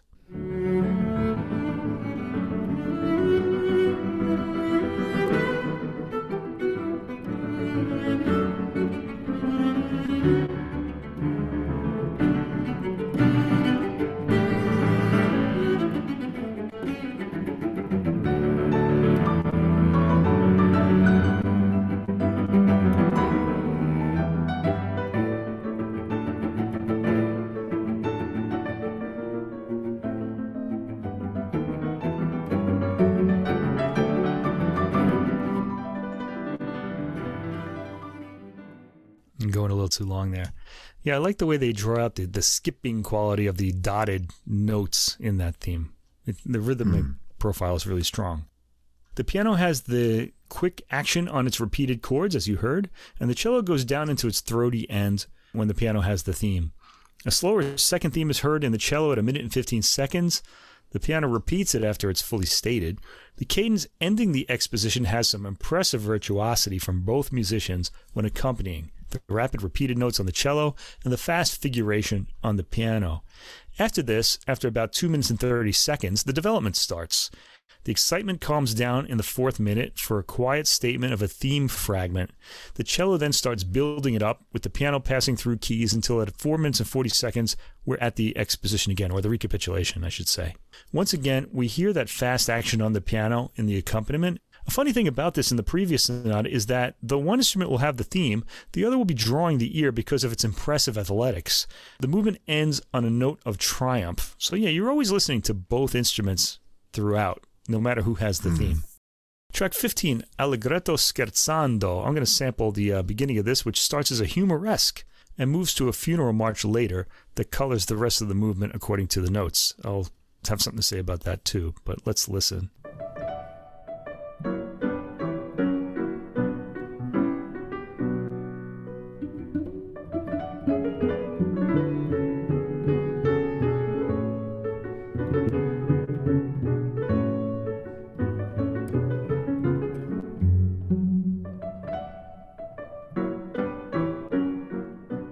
I love the quality of the pizzicato notes on the cello there. They just really resonate really beautifully on that instrument. The piano plays the opening theme rather fast, given the fast action of the piano. This is one of the great things about these period instruments. They're a lot kind of, well, not necessarily, but certain ones are a lot fleeter on their action. So you can actually play very fast, and then a new quality sort of comes to the music when you do that. And Chamayou achieves that beautifully here. The cello is played pizzicati with short bowed tones, and I like the way it's perfectly audible behind the sound of the period piano. The piano sound here is playful and light, Chamayou creating a playful atmosphere. Gabetta comes in seamlessly and perfectly in character with Chamayou's teasing approach for her melodies. At 1 minute and 46 seconds, we hear a lyrical theme in the cello, with the piano accompanying in traditional fashion. At 3 minutes and 1 second, we hear the opening theme again, with the cello's pizzicati coming through strongly and satisfyingly. The second theme is heard again in the cello. The movement ends quietly with a smile in the pizzicati and staccato. Track 16 is the third movement, Adagio, the slow movement. It's got a chorale intro with rolled chords on the piano. And I rather like the way the bass notes sustain on the piano, but don't sound as fully as they do on a modern piano. The melody, introduced by the cello, resembles a narrative rather than a song. The theme has a bit of drama and caution to it. There's a bit of a coda in the piano after the 3 minute 30 second mark, as the cello drones and plucks a single note, the piano leading to the final cadence. Track 17 is the fourth and final movement of this second cello sonata, Molto Allegro e Vivace. It's sunny, it has a light, frothy Mendelssohn quality to it, and I'm going to sample this from the 30-second mark, which is where the main theme starts. There's an introduction before that.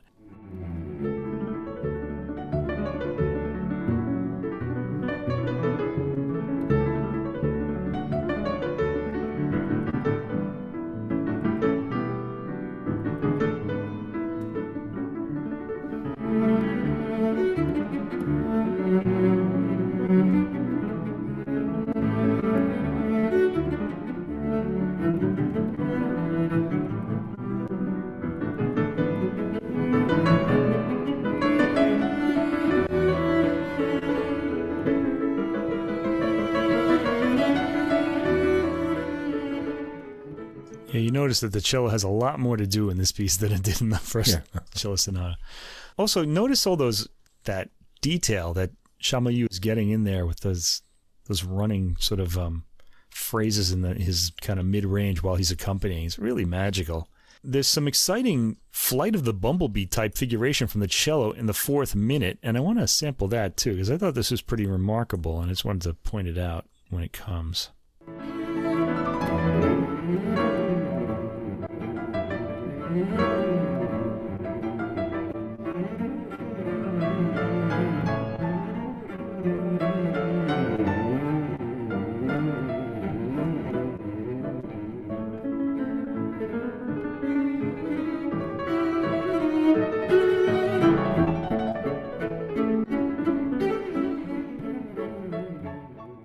Wow.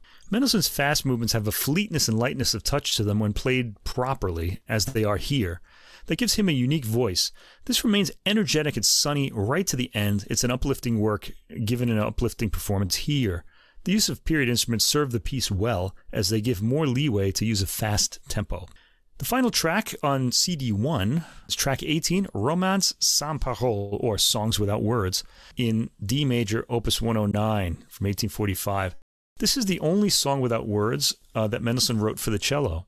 Okay, as with the piano songs without words, of which there are a lot, there's a melody here played by the cello, while the piano plays a repeating but distinctive line in its own right. The melody is sweet and attractive. Let's hear it. It's gorgeous.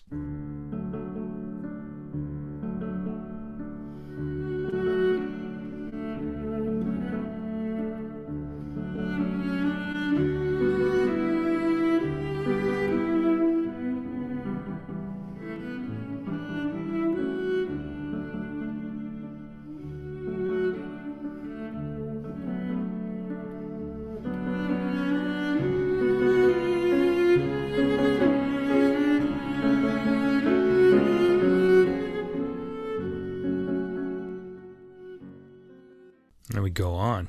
At 1 minute and 42 seconds, the piano speeds up the accompaniment and the cello's melody heats up. The B section ends at around the 2 minute and 45 second mark, and the opening theme repeats to bring us to the end of this highly attractive work. This ends the Mendelssohn part of the program, and if you're listening to this on CD, you're kind of lucky because the CD will end here, and you'll have to get up and put the other CD in, which is what you want to do here, because what's coming is very different than what we just heard in this CD. Now, if you're listening on streaming or on an MP3, this is going to play straight through. I would just pause for a while and just kind of think about what you just heard and then go on from there. The contemporary composers on this album are all inspired by Mendelssohn's Songs Without Words and wrote a piece that was inspired by them and with contemporary instruments. First, we hear Jörg Widmann. We heard an album with Sol Gabetta, I think 2 years ago now, called Sol and Pat with Patricia Kopachinskaya, and they played a Jörg Widmann piece on that album. This is called Lied ohne Worte, which is a song without words, and this was written in 2022 by Widmann. Several meters, he says, are overlaid in this piece. He uses shorter, non-specific quotations. This piece has a lot of musical memories based on the rhythm of a barcarolle, or Venetian boat song.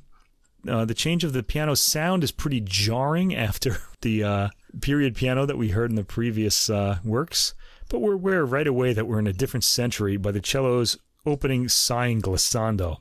After this, the cello plays a Mendelssohnian melody, with the piano playing a rather traditional accompaniment. This part sounds in the Mendelssohn tradition. At 1 minute, the piano starts playing in its high end, and we get a few plunking notes that remind us where in history we are. We often hear some off-key tones from the cello. I want to sample what's unusual about this song without words, so some of it's actually more pleasant, but let me just play this. I want to hear this just after the 1 minute mark.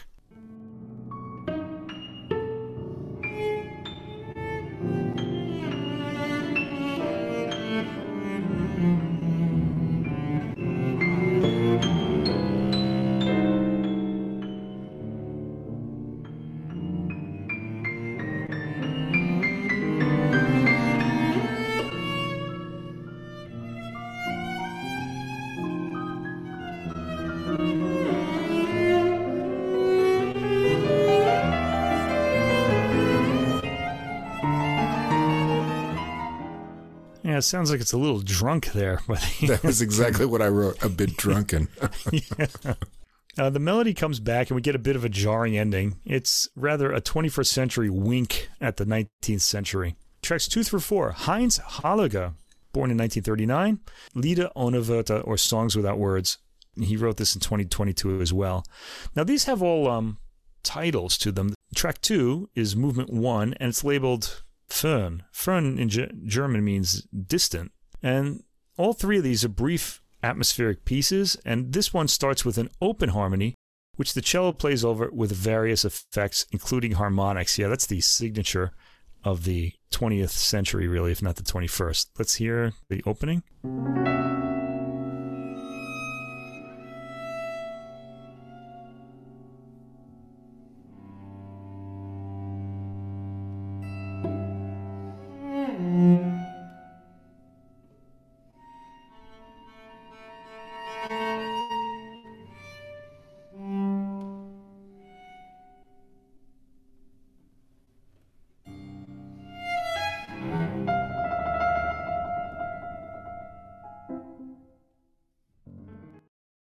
The second movement, or second song without words, is labeled Sam. I'm not sure what that means in this case, but this comes in loud with the piano hammering on his arpeggiated material. I won't call it a chord, I'll just say like a tone cluster or something. And the cello plays with bowing techniques. Again, this is going for tonal coloring more than identifiable melodic material, though we do hear fragments of that. At the end, the piano's ending bass note is allowed to sustain until it fades, ending the movement. And then the third movement, track 4, is labeled Flammen Schnee, which means flames and snow. Starts with deep in the low end of the piano, where the figuration creates a rumble. The cello comes in with effects like sul ponticello playing on the bridge, and fast tremolo playing, and later harmonics and odd double-stopped harmony. At 1 minute and 25 seconds, the material changes to something lighter. I'm guessing the snow section of the work in this case. The piano plays quietly and its subtle tones are held until they fade. The cello engages in quiet tremolo playing on single notes and harmonic single notes. The piano ends the work in the low end. Track 5, a composer we just can't seem to get away from as much as we try. Francisco Coll, he's a Spanish composer. We just heard him a few weeks ago. Yeah. This is his Dialogue Without Words, Dialogue ohne Worte. This composer's music gate crashes the adult music podcast often, and here it is again. The sounds of this double portrait and dialogue form are repeatedly overlaid on one another to create an iridescent texture, reading from the booklet notes, drifting apart, then meeting again on the very same note. The exchange of ideas finally sinks down in both voices, its sonorities recalling the pulsating breath of an accordion.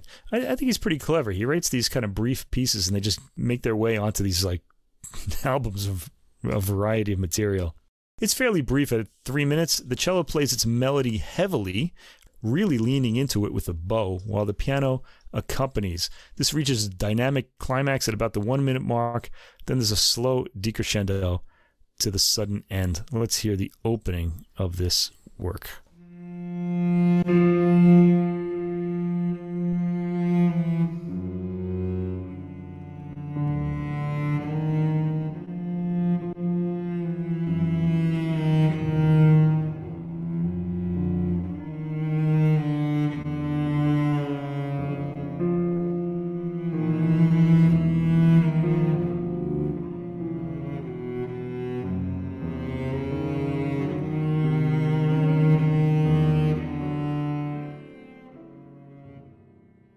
You get the idea. Tracks 6 and 7 are by the German composer Wolfgang Rihm, born in 1952.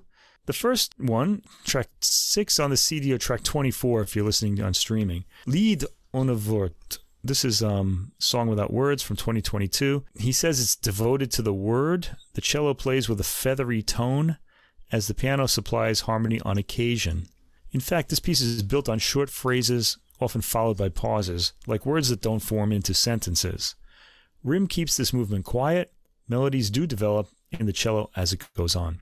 Track 7 is Verschwundene Worte, which means vanished words. It's devoted to song, and it recalls the touching simplicity of a lullaby and also has a quiet beginning. Yeah, this is one to sample. Let's try this.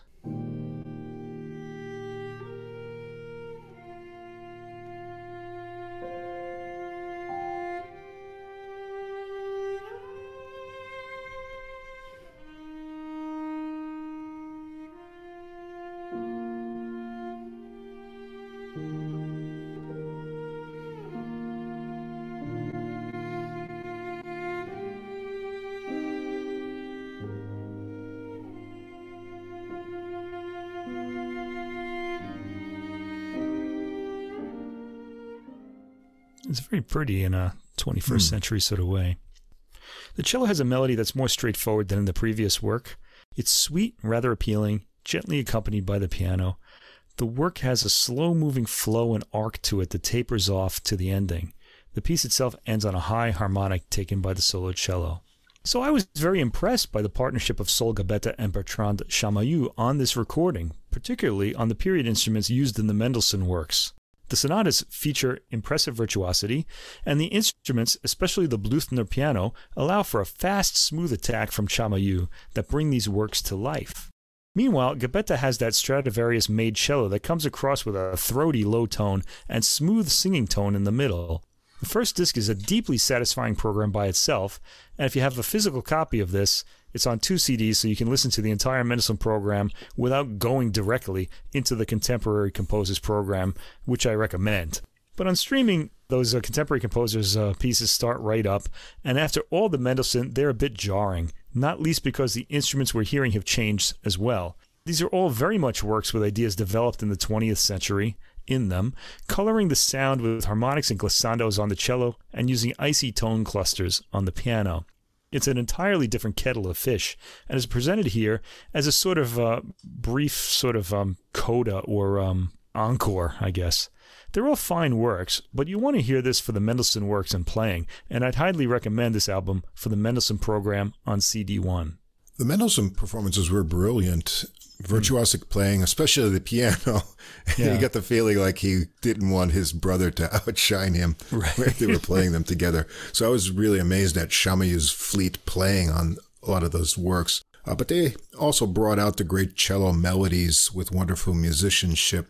There's a lot of attention to details in dynamic contrasts and tone, and Gabetta's cello tone has warmth and lightness depending on the passage. She's really able to switch up, what's needed for the expression at the moment. And they sound very much in sync with each other for many years of playing together, and I enjoyed that synergy. And as you said, the second CD pieces are somewhat interesting. You may want that little break to reset yourself for the right context. Of all of them, I think I liked the Ream pieces. Yeah, me too. Because I found them really engaging in their sparseness. They really kind of draw you in because there's a lot of space in there, and the melody is actually kind of pretty in the final piece. Okay, and that's it for classical. We've had quite a bit of classical tonight, but we had a lot to say. All right, let's jump over onto the jazz side. We've got an interesting program with lots of intense music tonight. We're going to start out with some trombone. That's going to be from David Gibson with his release Fellowship. It came out January 15th on Imani Records. And this is a trombone quartet, which you don't hear very often. Gibson is an Oklahoma native who went to Eastman Conservatory of Music, and he spent time with trombonist arranger Slide Hampton after he arrived in New York in the mid-1990s. He has 7 previous albums by 2 and 3 horn ensembles since 2002. Also 3 albums with Orrin Evans's Captain Black Big Band and his work as a musical director for George G's Swing Orchestra. But this is his debut quartet album, which puts him front and center. No other horn to share the lead with, which is a big deal as a brass player because you got to rest those chops. So trumpet or trombone usually is paired with a sax or another horn, but not here. And this is also Gibson's Imani Records debut, with owner and executive producer of that label, who is Orrin Evans himself. So we've got David Gibson on trombone and all original compositions on this recording, Davis Whitfield on piano, Joseph Lepore on bass, and Kush Abadeh on drums. This was recorded May 16th, 2022 at Samurai Hotel Recording Studio in Astoria, New York, by by David Stoller, masterings by David Darlington, and produced by Orrin Evans. The opening track is called Disquietude, and that's a good title, and I was hooked right away when I sampled this tune, and that's how I decided to pick this album. We've got a 7-beat meter, and things get going with a cool bass ostinato for 4 measures. It's a menacing modal minor mood. Everyone joins in for another 8 measures with some longer oscillating trombone notes and figures. Then there's an angular and rhythmic trombone melody for 8 measures, and then some cool upward spiraling out trombone lines for 4 measures before the melody section again. Then we get a harmonic change in a 6-measure section with some tricky rhythmic figures synced up between bass and trombone too, before things return to the opening vamp feel for Gibson to get improvising. I just said a lot there, so let's take a listen to all of that get going.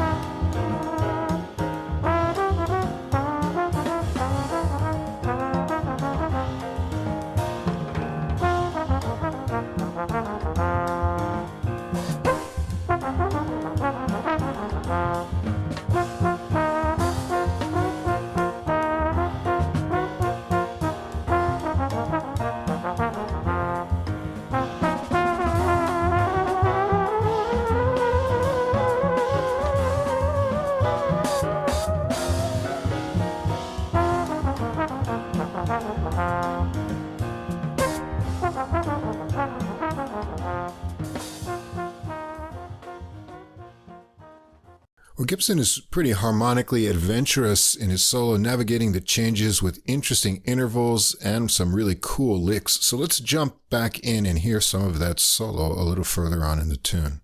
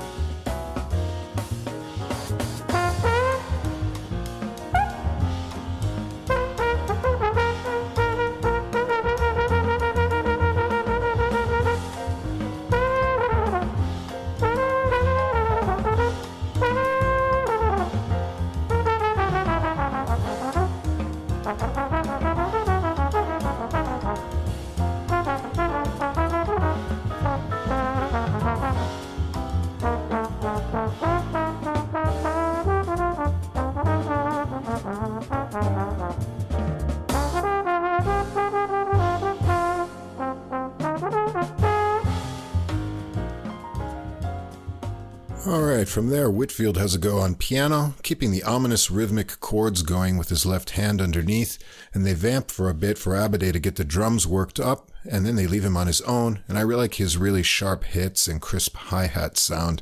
Gibson returns with another run through the melody sections to some final long high cries on the trombone. Track 2 is Beyond Breath, and it starts out with rubato rippling waves of piano bass pulses and cymbal washes. Gibson adds a rising line that sounds like a real primal cry, and suddenly things break into a loping swing.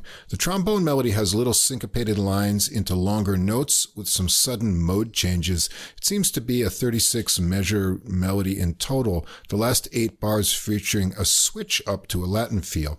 Gibson continues on soloing with snappy rhythmic figures in his melodic lines, but keeps it relaxed in feel, and he ends in a high gliss, and then Whitfield takes over. So let's hear that switch from the trombone to the piano solo on this tune.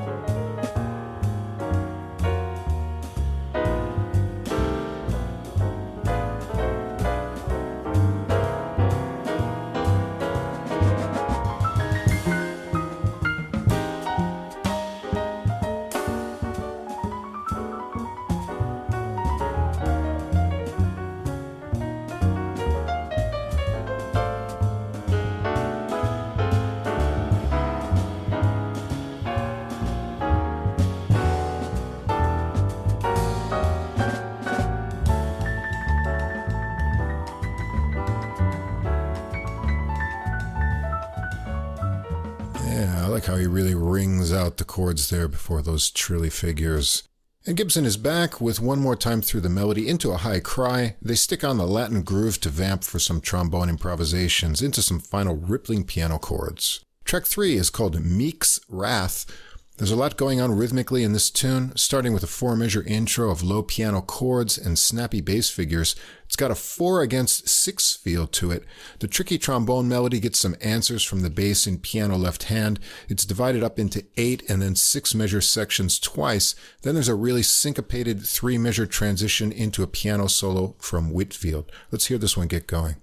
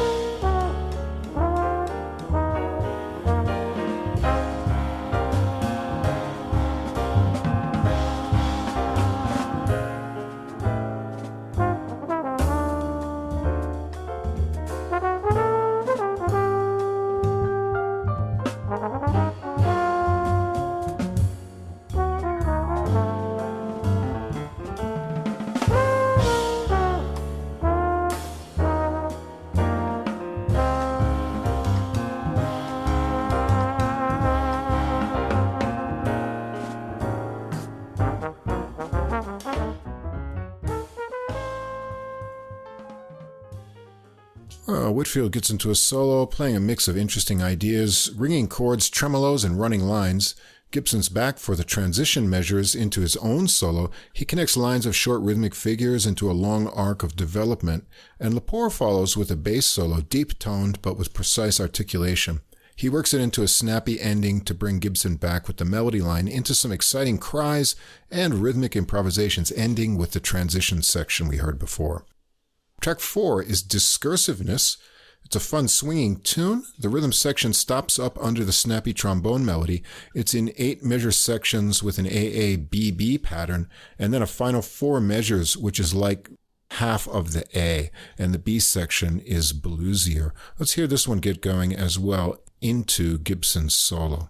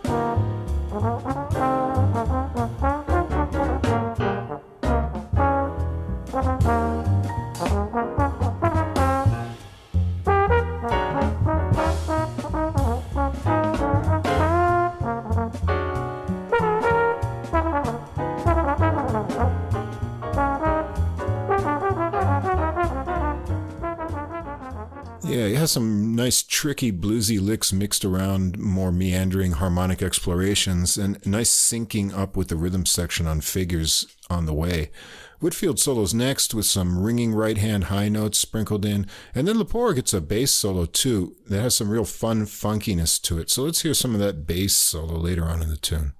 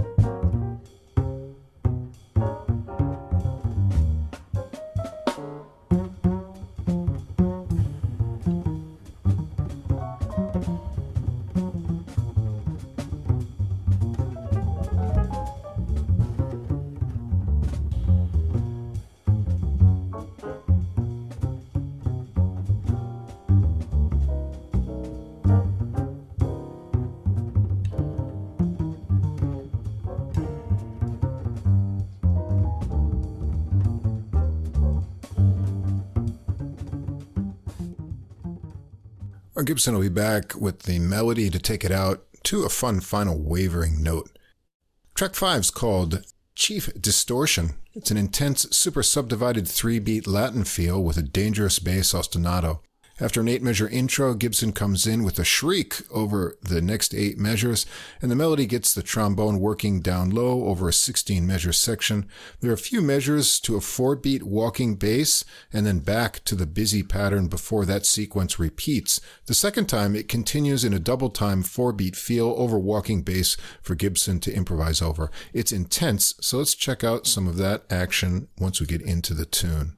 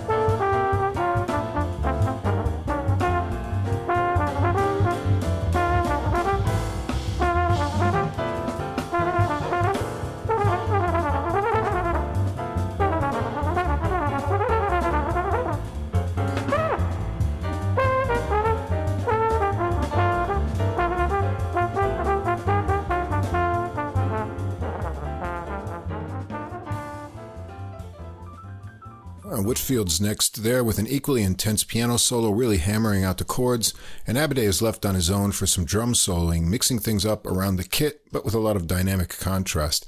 The original feel returns with 1/16-measure trombone section and the tag ending phrase that started the transition section. Track 6 is called Persist. It's time to slow things down a bit for this tune. A lighter Latin beat, Gibson takes the lyrical melody. It seems to be 21 measures around twice. Curiously, there's an extra beat in the 6th measure when you listen to it the first time.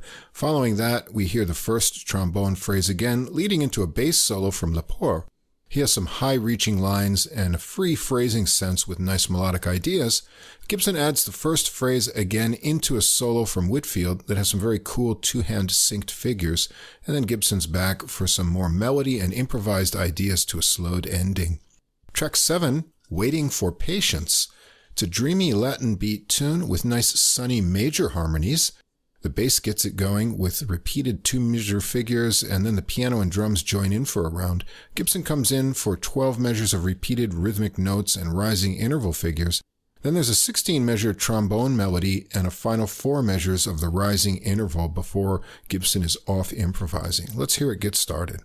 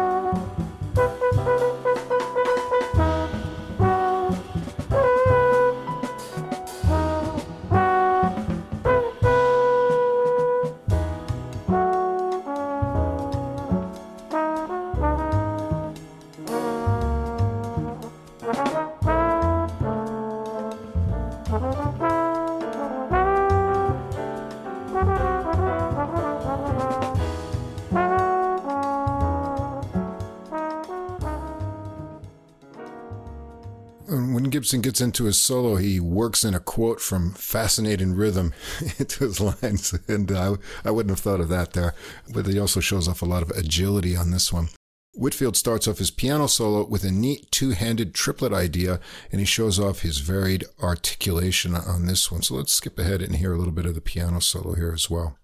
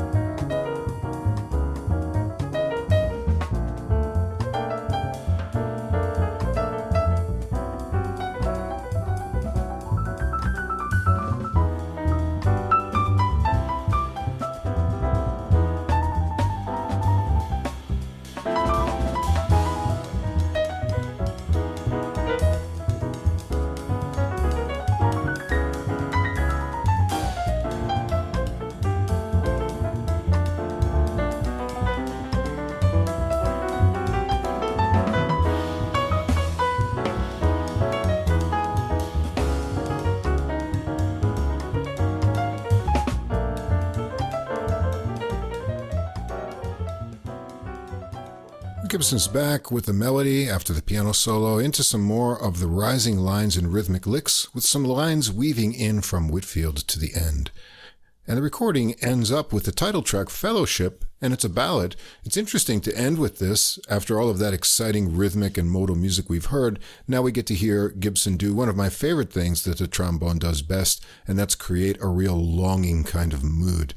It's a slow melody made of a lot of half notes that the piano and bass hit together sparsely as it moves along. It's a 22-measure melody, and the final measures have some interesting bass and left-hand piano figures. Let's hear it get going.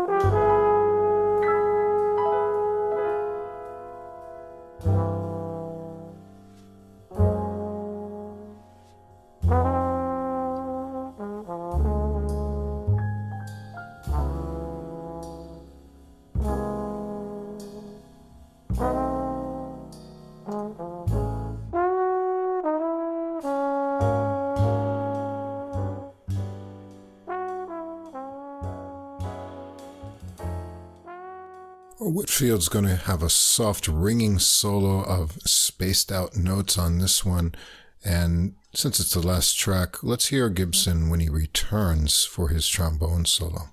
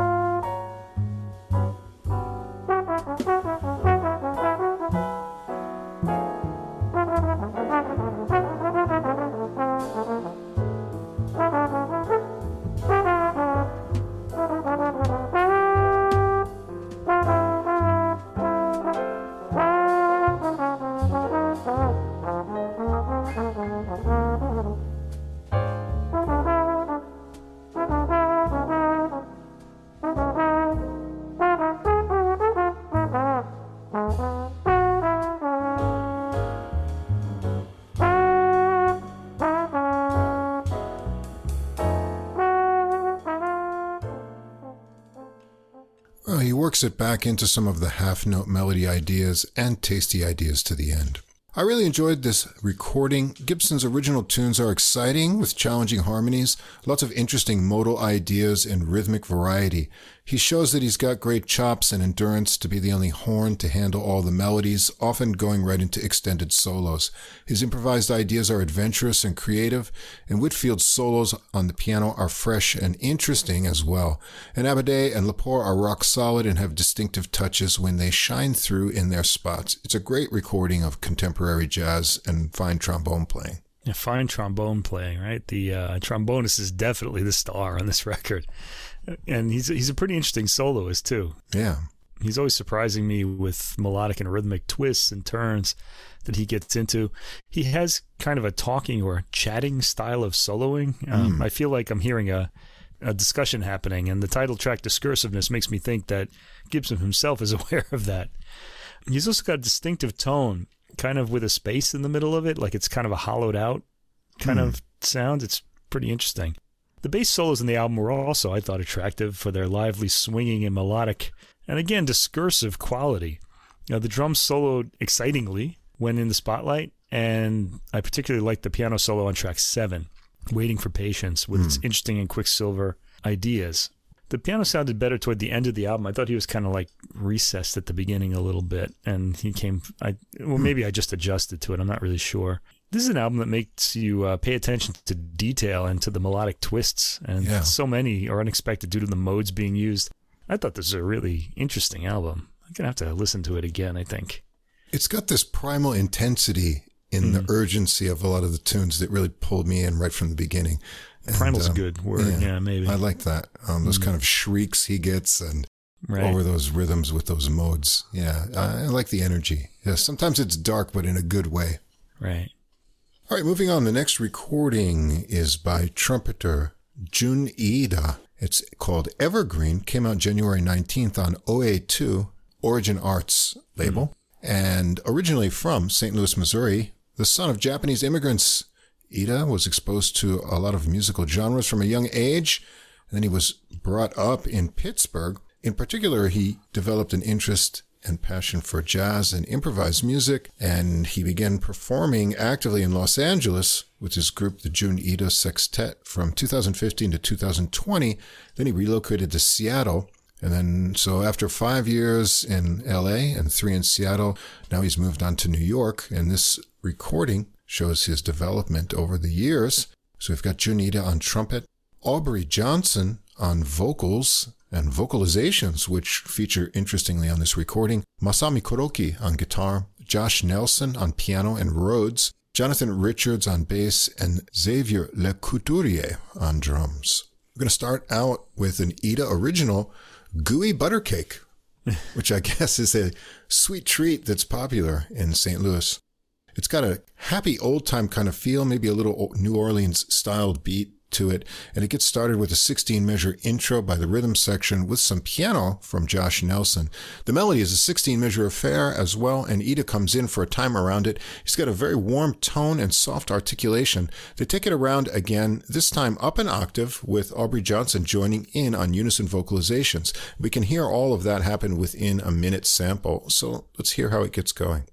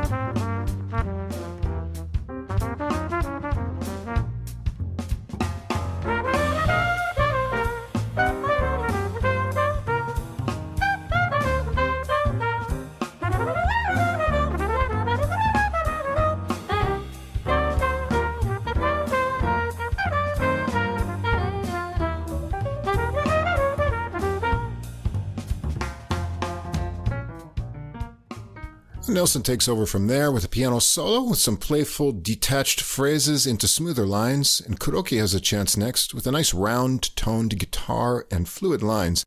Then it's Iida's turn, and he starts out blowing over just the walking bass. He's swinging along, and some of his bluesy licks are right out of the Roy Hargrove idea kit. There's one lick that he likes a lot. We're going to hear it more than once on this recording. Let's check out some of his improvised ideas on this tune as well.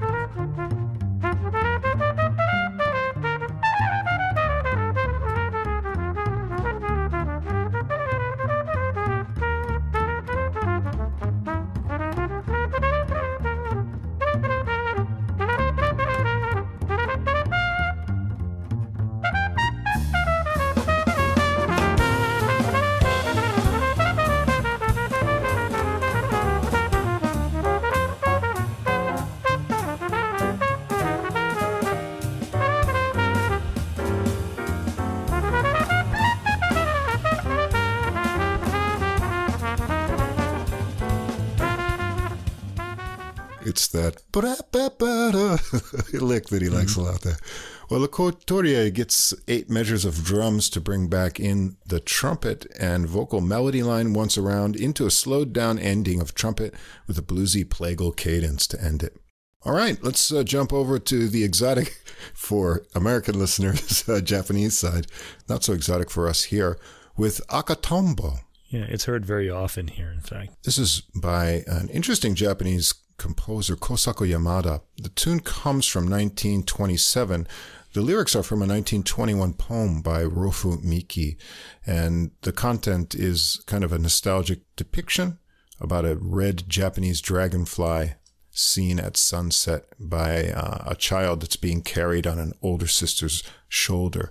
So what's interesting about this tune, this was made at a time when Japanese composers were trying to make new children's songs that were somehow appealing both to a Japanese musical sense and Western sentiments. And so this tune, the melody is built on a kind of pentatonic scale they called Yonanuki. Here, I think it's Yonanuki Choonkai. Basically, it's a major scale, but without the fourth or seventh step. If you go over to the piano and play that to yourself, you get an idea. It kind of sounds like a Western normal scale with just those two notes removed. And it was used a lot around this time because it appeals to both sort of Japanese and Western musical senses. So they give this one a really interesting rhythmic setting, though. Nelson's piano starts it out with rising, ringing chords and syncopated single notes, and Ida joins in on the rising phrases. Then Johnson's voice building up to the lyrics, which she sings. She's an American jazz singer, but she sings in Japanese.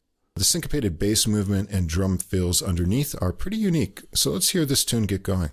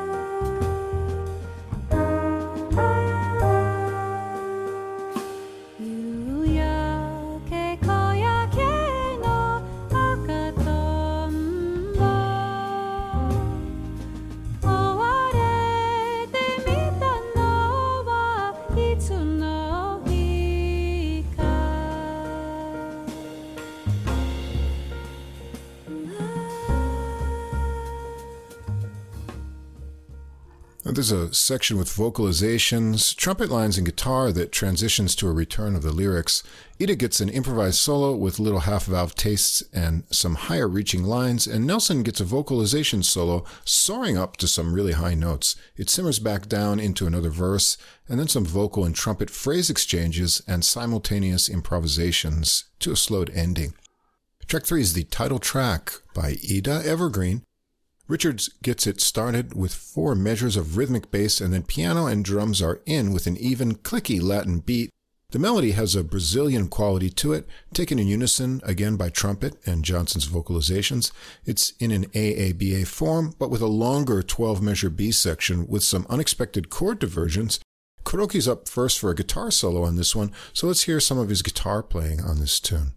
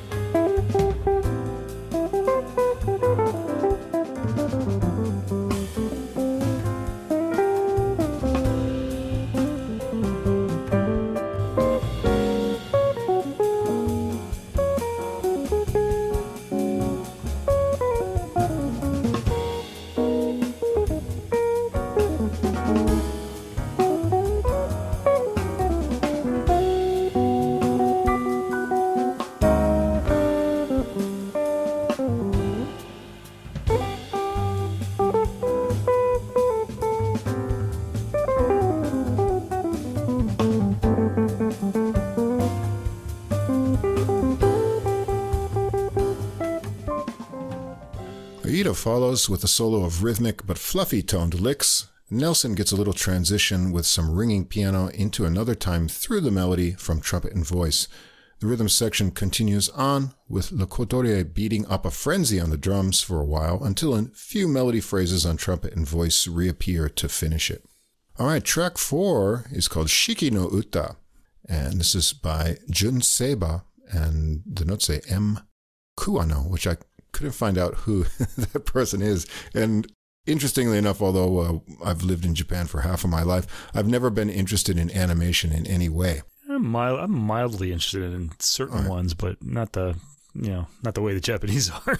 they're really why that's relevant is this is the ending theme for a Japanese anime called Samurai Champloo, which aired from May 20th, 2004 until 2005. It was directed by Shinichiro Watanabe. So if there's any anime fans out there, I apologize for my ignorance. Yeah, I don't know this one either. This animation was about a parallel Edo Japan in which Western elements had been infused into Japanese culture and way of life, such as hip-hop music. Well, that sounds kind of interesting. Edo era Japan? Yeah. And there's hip-hop music? Man, it's making my head explode. One of the producers for the album, I guess, was Japanese DJ Nujabes, the real name is Seiba Jun, with the writing credits here, and he co-produced the album that featured this track. And this was also based on manga or comic of the same name. And the theme was sung by Japanese hip-hop and reggae singer Minmi, and was also on her 2004 album Imagine. So that's where this song comes from. Ida starts it out solo on his trumpet. Then it sounds like he's made some harmonized backing with harmon muted parts on additional tracks. And suddenly a heavy solo drum beat brings in Johnson on the lyrics, and they make it funky with electric bass, Rhodes, and some cool guitar fills as well. So let's take a listen to it.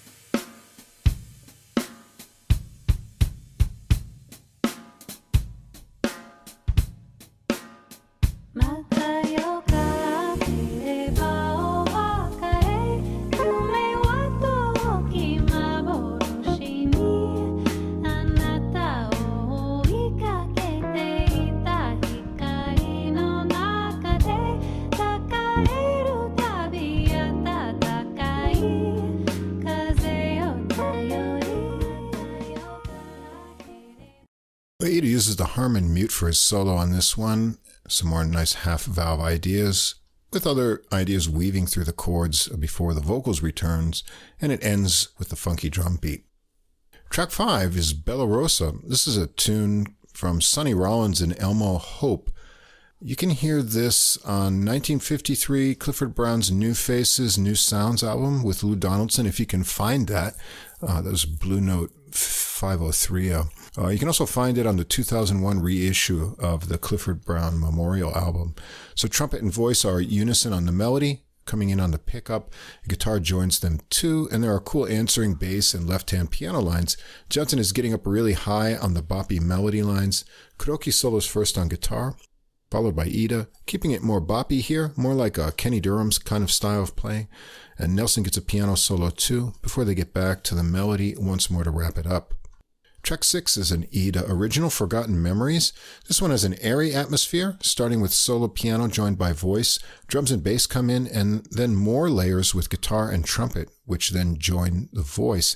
Well, this is our second 7/8 meter tune of the episode. We had one last week, too. Wow. Remember, there was a month when we had one in every episode, so we're getting them again. It works up to a pause, and then Ida takes the center for some lines before being joined by guitar and voice, working up to a pause again. And Nelson gets a solo here, so let's hear some of his running piano lines on this tune.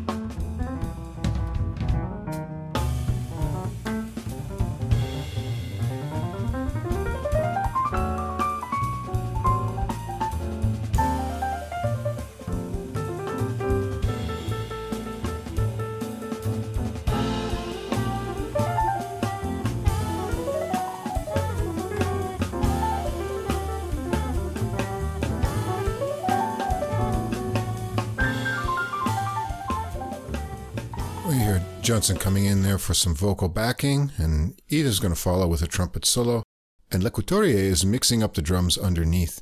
He gets backing, working into the trumpet interlude and melody and pauses that were heard earlier.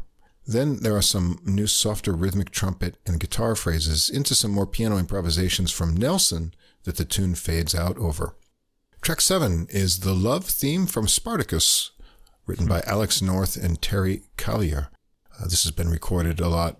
Yusuf Lateef, Ramsey Lewis, and Bill Evans actually recorded it as well. Here it's a trumpet and piano duet. It sounds like piano and Rhodes together, getting a kind of thicker tone. This gets a rubato solo keyboard piano opening until Ida comes in with the rich toned melody. It's very nice ballad playing and solo as well, keeping it all very lyrical. Track 8, back to an Ida original, My Anguish in Solidarity.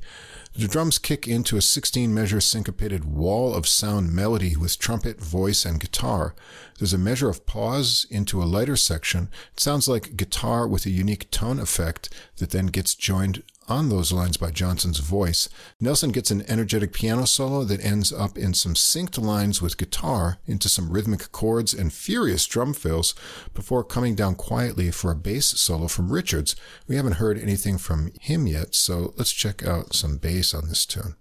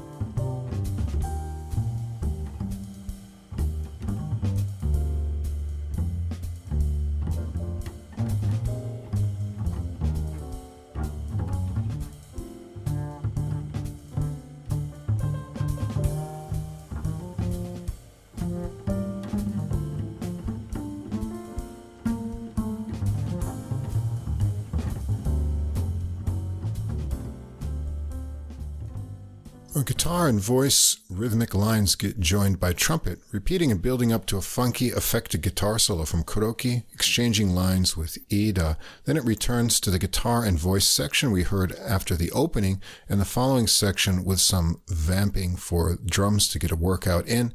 It builds up to the end with the synced up guitar and piano rhythmic figures and trumpet and vocal stacking on top of it.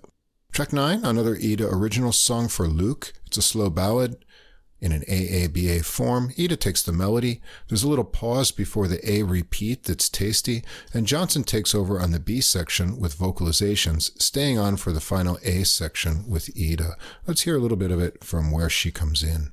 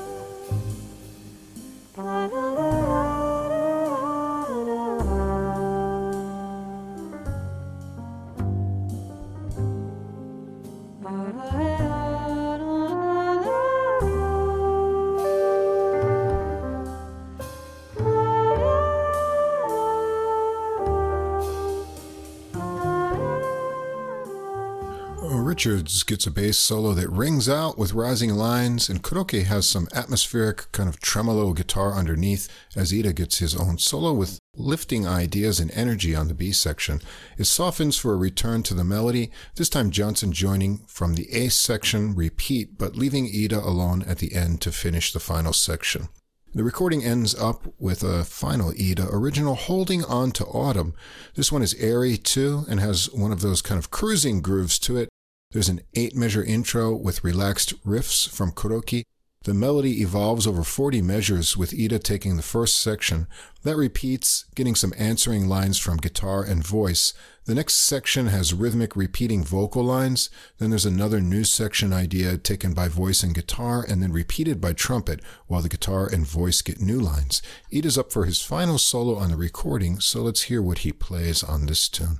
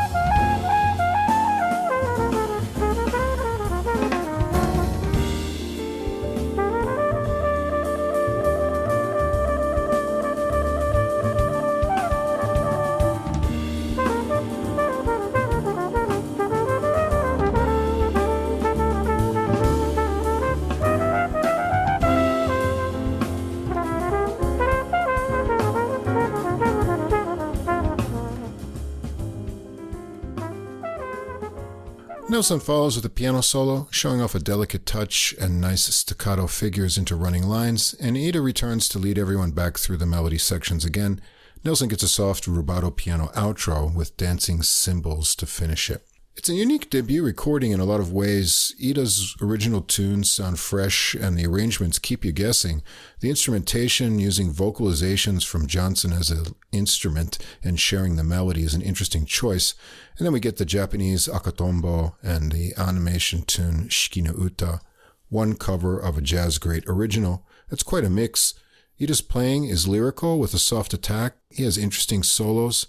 I like his style. Overall, it's a distinctive approach already in his playing, and Johnson's vocals are neat to hear in Japanese as she soars high with vocalizations too. Impressive solos from Nelson, and the rest of the rhythm section are tight and energetic. It'll be interesting to see what Ida comes up with next. Yeah, I thought so too. I thought a lot of those same things, actually.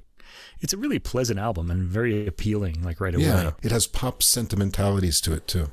Yeah, and I think that's a lot because of the vocalises, and I really enjoyed hearing those again, because we don't hear enough of that these days in jazz. Like I remember George Benson used to do them while he was playing the guitar back in the 70s and 80s. So we hear a bit of, well, not the same quite thing, but Aubrey Johnson's voice is really pleasant, in those vocalises. I really enjoyed listening to that. Ida, I liked his like breathy attack on the trumpet. Even during aggressive figuration, he has this kind of cushioned attack to it. It never comes in like really hot.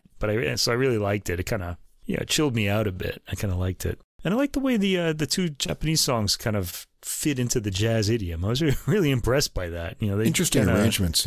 Yeah, they were really interesting. He found a way to make them really appealing like that. They were already appealing songs. I don't know. I think I'd call this like a light jazz idiom. I don't want to go too far with that. But it's fairly laid back for the most part, and it's good for an evening listen. And I really like this. Yeah, interesting. Like I said, I had no idea what kind of section was coming next in a lot of the arrangements, so it kept me surprised and interested. Right. All right, the final recording. We'll go back to some classic jazz sounds and heroes from the 60s and beyond with Gerald Cannon, bassists, live at Dizzy's Club, the music of Elvin and McCoy on Woodneck Records. I believe that's his own record label. This came out January 19th. So jazz bassist, composer, and also visual artist Gerald Cannon has performed with great musicians such as Art Blakey's Jazz Messengers, Roy Hargrove, Wynton and Branford Marsalis, and the two giants that this recording is dedicated to, drummer Elvin Jones, who Cannon played with for 14 years, and pianist McCoy Tyner, who he played with for 9 years. Cannon's currently on the faculty of Juilliard School in Manhattan, also Oberlin College and Conservatory, as associate professor of jazz bass. And this was recorded at the Jazz at Lincoln Center venue, Dizzy's Club. And we've got an all-star cast on here. Gerald Cannon on bass, Joe Lovano on tenor sax, Sherman Irby on alto saxophone, Eddie Henderson on trumpet, Steve Turre on trombone, Dave Kikoski on piano, and Lenny White on drums. Recording is going to get started with EJ's Blues. EJ for Elvin Jones. It's one of his tunes. You can find this, I believe, the earliest recording, 1978, Elvin Jones Jazz Machine, live in Japan. We've got the full band here on this minor bluesy tune. It's not a 12-bar blues, but a 16-measure melody, and all the horns are belting it out with syncopated accents and fills from Lenny White. So let's hear it get going.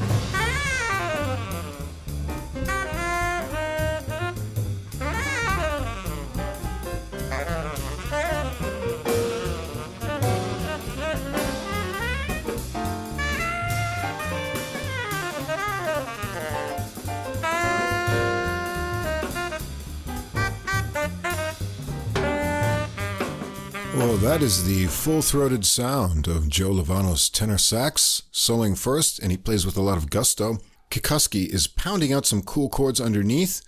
Henderson gets a go on trumpet next, working in some trills and making a nice arc to his solo. And then Steve Turre follows, and the interaction with Kikoski on his trombone solo is very cool. So let's check him out on this tune.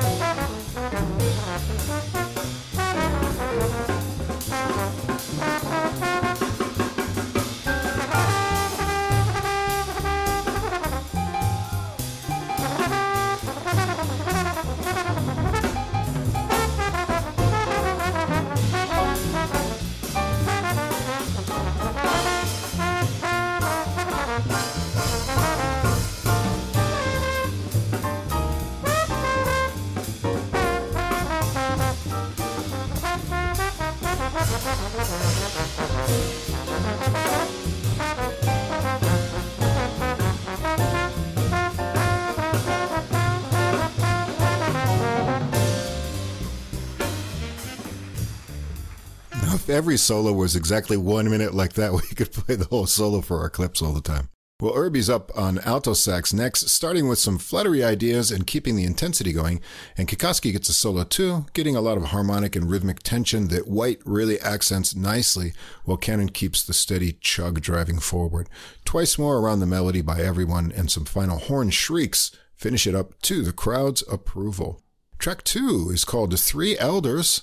This is a Cannon original, and it appears on his 2004 self-titled album. Now, curiously, on Deezer, where we stream, this tune has an explicit rating next to it. And I don't know why it would have that. I actually wrote to them and said you should remove that. Although, there is an explicit moment later in the program, which I'll bring up when we get to it. Well, swirling cymbals and Henderson's harmon-muted trumpet start this one out with some sparse drum tom textures. Cannon drops the bass note to bring it into tempo as Henderson carries the melody along, getting passed off to Lovano for a section. It's pretty and contemplative, and Henderson keeps the mood with lots of space in his lines when it comes back to him for improvisations. Lovano gets a solo too with lyrical and tender lines. It pauses and slows to the end over some bowed bass from Cannon. It's a very touching ballad. Track 3, Three-Card Molly. This is an Elvin Jones tune from his 1971 recording Genesis.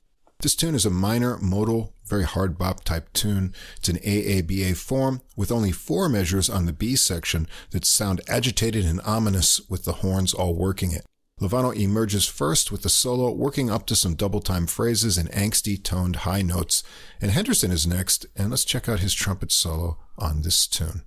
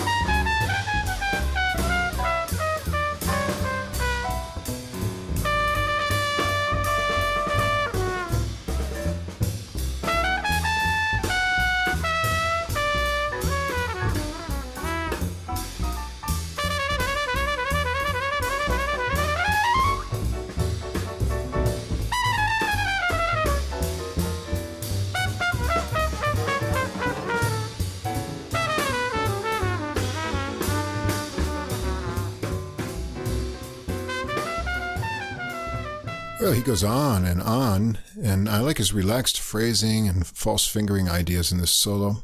Kokoski's up next with ringing chords and cool running ideas, and Cannon gets to take a nice bass solo on this tune, so let's skip ahead and hear the leader and what he has to say.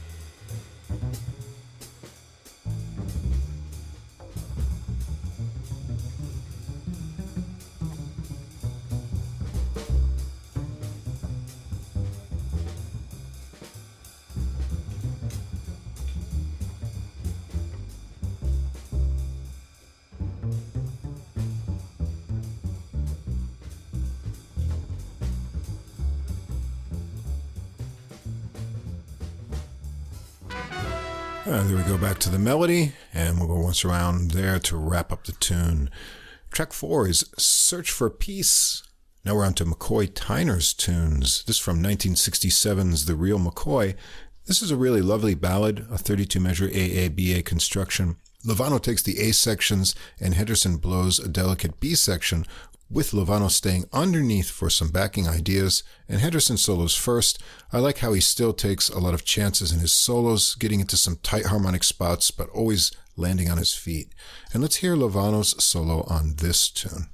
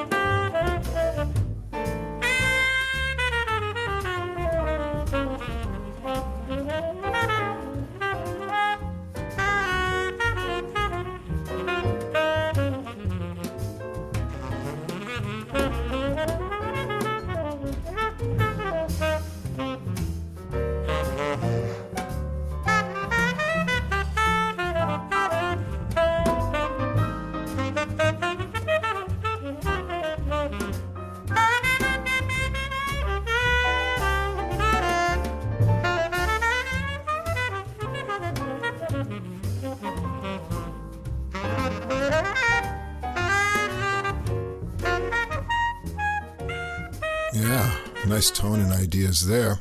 And he ties it back into the melody to a big pause and a short, not quite cadenza, and a little mysterious ending. Track 5, Blues in the Minor, another McCoy Tyner tune. This is from 1980's McCoy Tyner Quartet's 4x4. Cannon gets this going with some cool bass lines into 4 measures of drums before the horns come in with the 32-measure A-B-A-B melody. Let's hear it get going.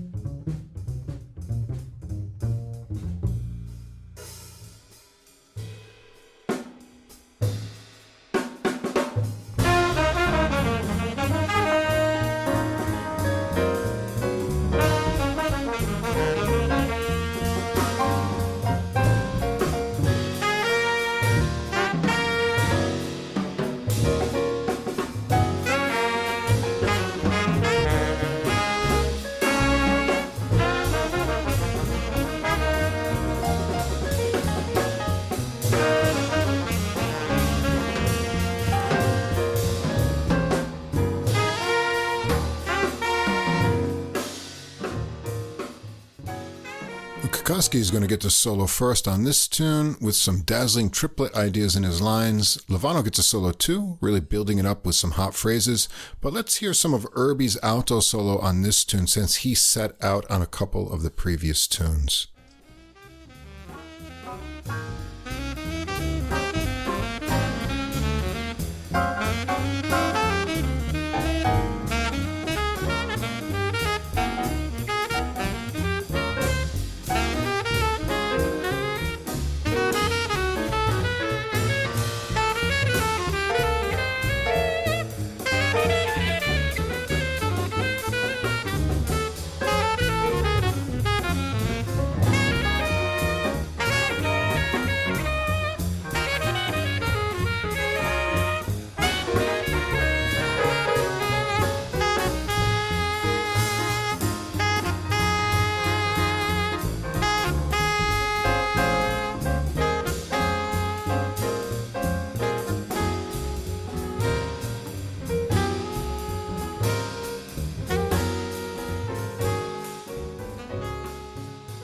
Well, White gets a drum solo next and builds it up from some sparse ideas.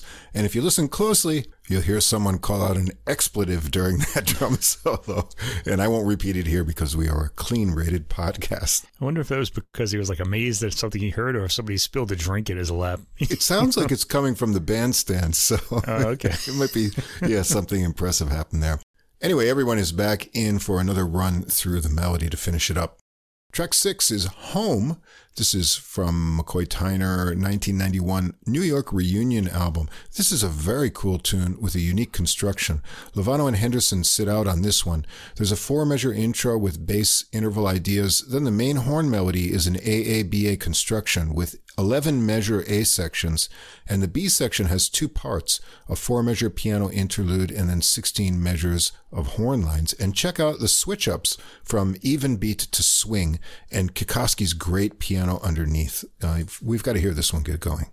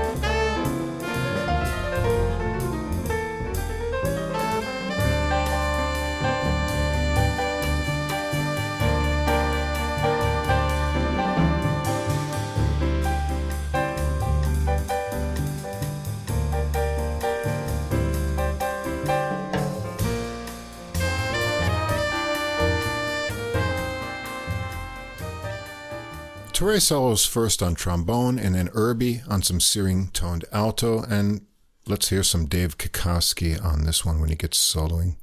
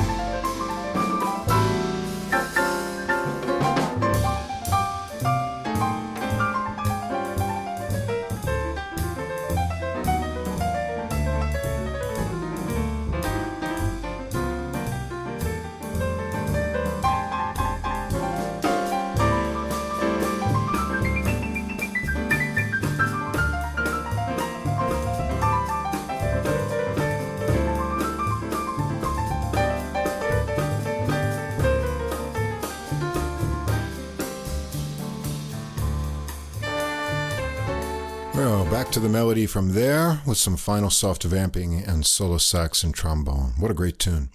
Track 7, Contemporary Focus. This is McCoy Tyner's tune from his 1963 Today and Tomorrow album.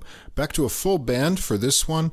It's got super dense harmonies and probably the most intricate arrangement of the horns on the recording. It all starts out with some cool double-stopped bass lines from Cannon. Let's hear the tune into Lovano getting started on his solo.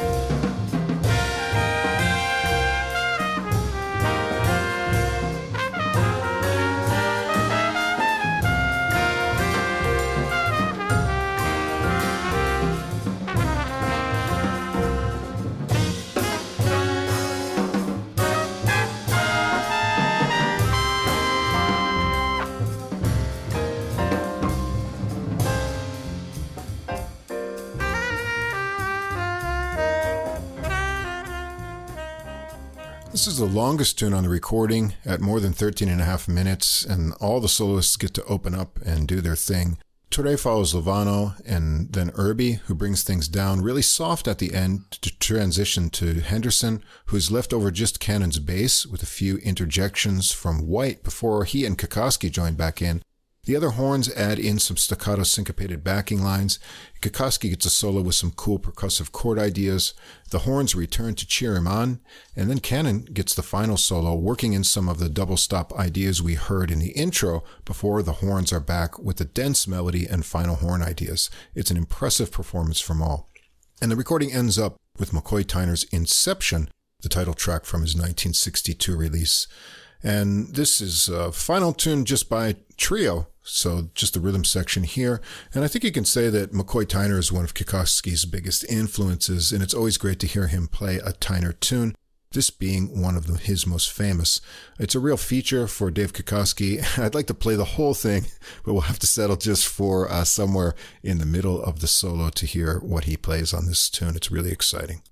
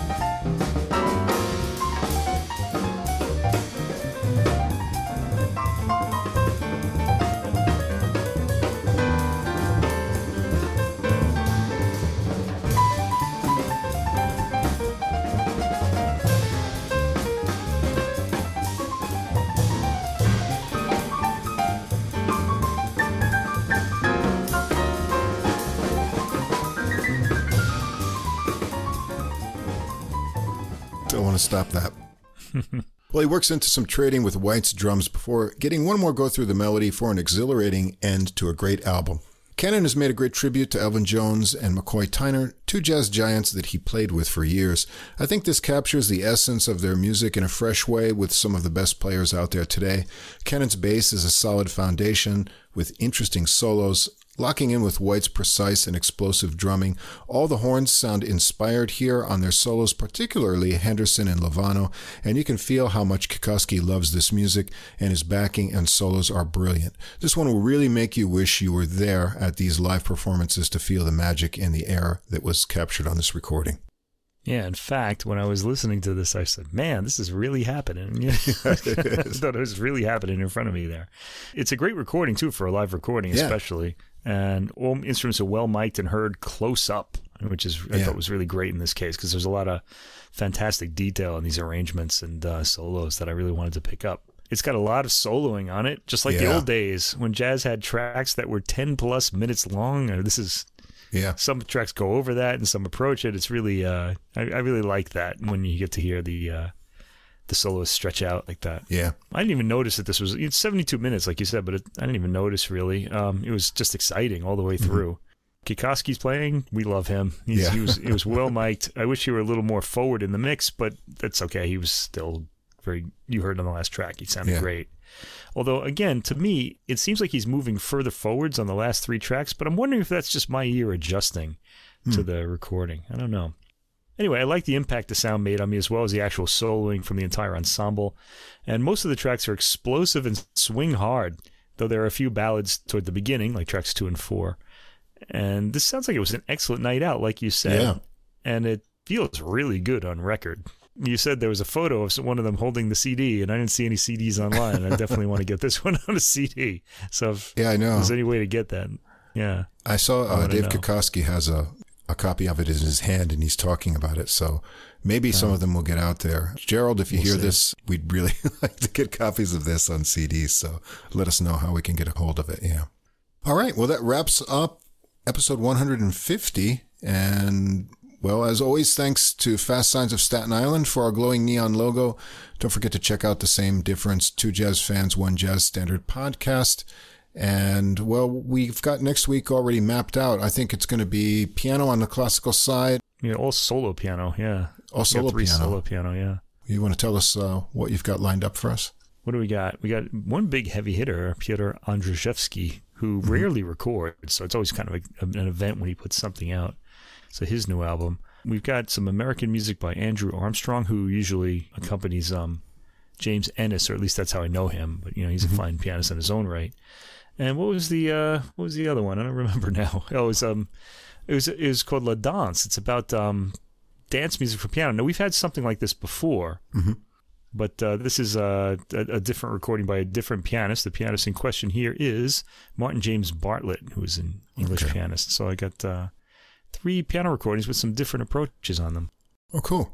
On the jazz side, we've got all drum-led recordings. We've got the new one from Ulysses Owens Jr., and then we've got a new recording from drumming great Joe LaBarbera, World Travelers. And we've got some Bill Cunliffe on piano on there, a pianist we always like to hear. And we're going to have the new one. It's coming out on February 2nd from a drummer we really like, Gaz Hughes, over in the UK. We've had this recording for a while. He got it to us ahead of time, and I wanted to get some notes on it, and he shot us an email during the podcast. I just noticed it. Okay. He follows us. He says he really enjoys listening to the podcast, and I'll have all the rest of the credits and background stories on the tunes. So we're looking forward to hearing that and sharing that with everyone, because he's working hard in the UK and Europe, and we want to get him some more international listeners for his exciting drumming. All right, let's do that. Yeah, so looking forward to that next week. All of those recordings will be on our playlist, which will be up on Deezer a couple hours after this episode gets published. So if you want to check out the recordings early, you can go over to Deezer. There'll also be a link to it on our Facebook page. So exciting week of music coming up for episode 151. We look forward to that. Yeah. And so until then, keep listening, and we'll see you again next week. Same Difference. 2 Jazz Fans, 1 Jazz Standard. A review of a single jazz standard through music, history, and stories. And this is AJ. And this is Johnny. If you are a jazz fan and you like jazz standards, bebop, show tunes, ballads, you name it. Yeah, we've got them here. We drop a new show on you every other week, and we take a standard and we listen to a few different versions of it. Same Difference. Come join the fun. Looking forward to seeing you.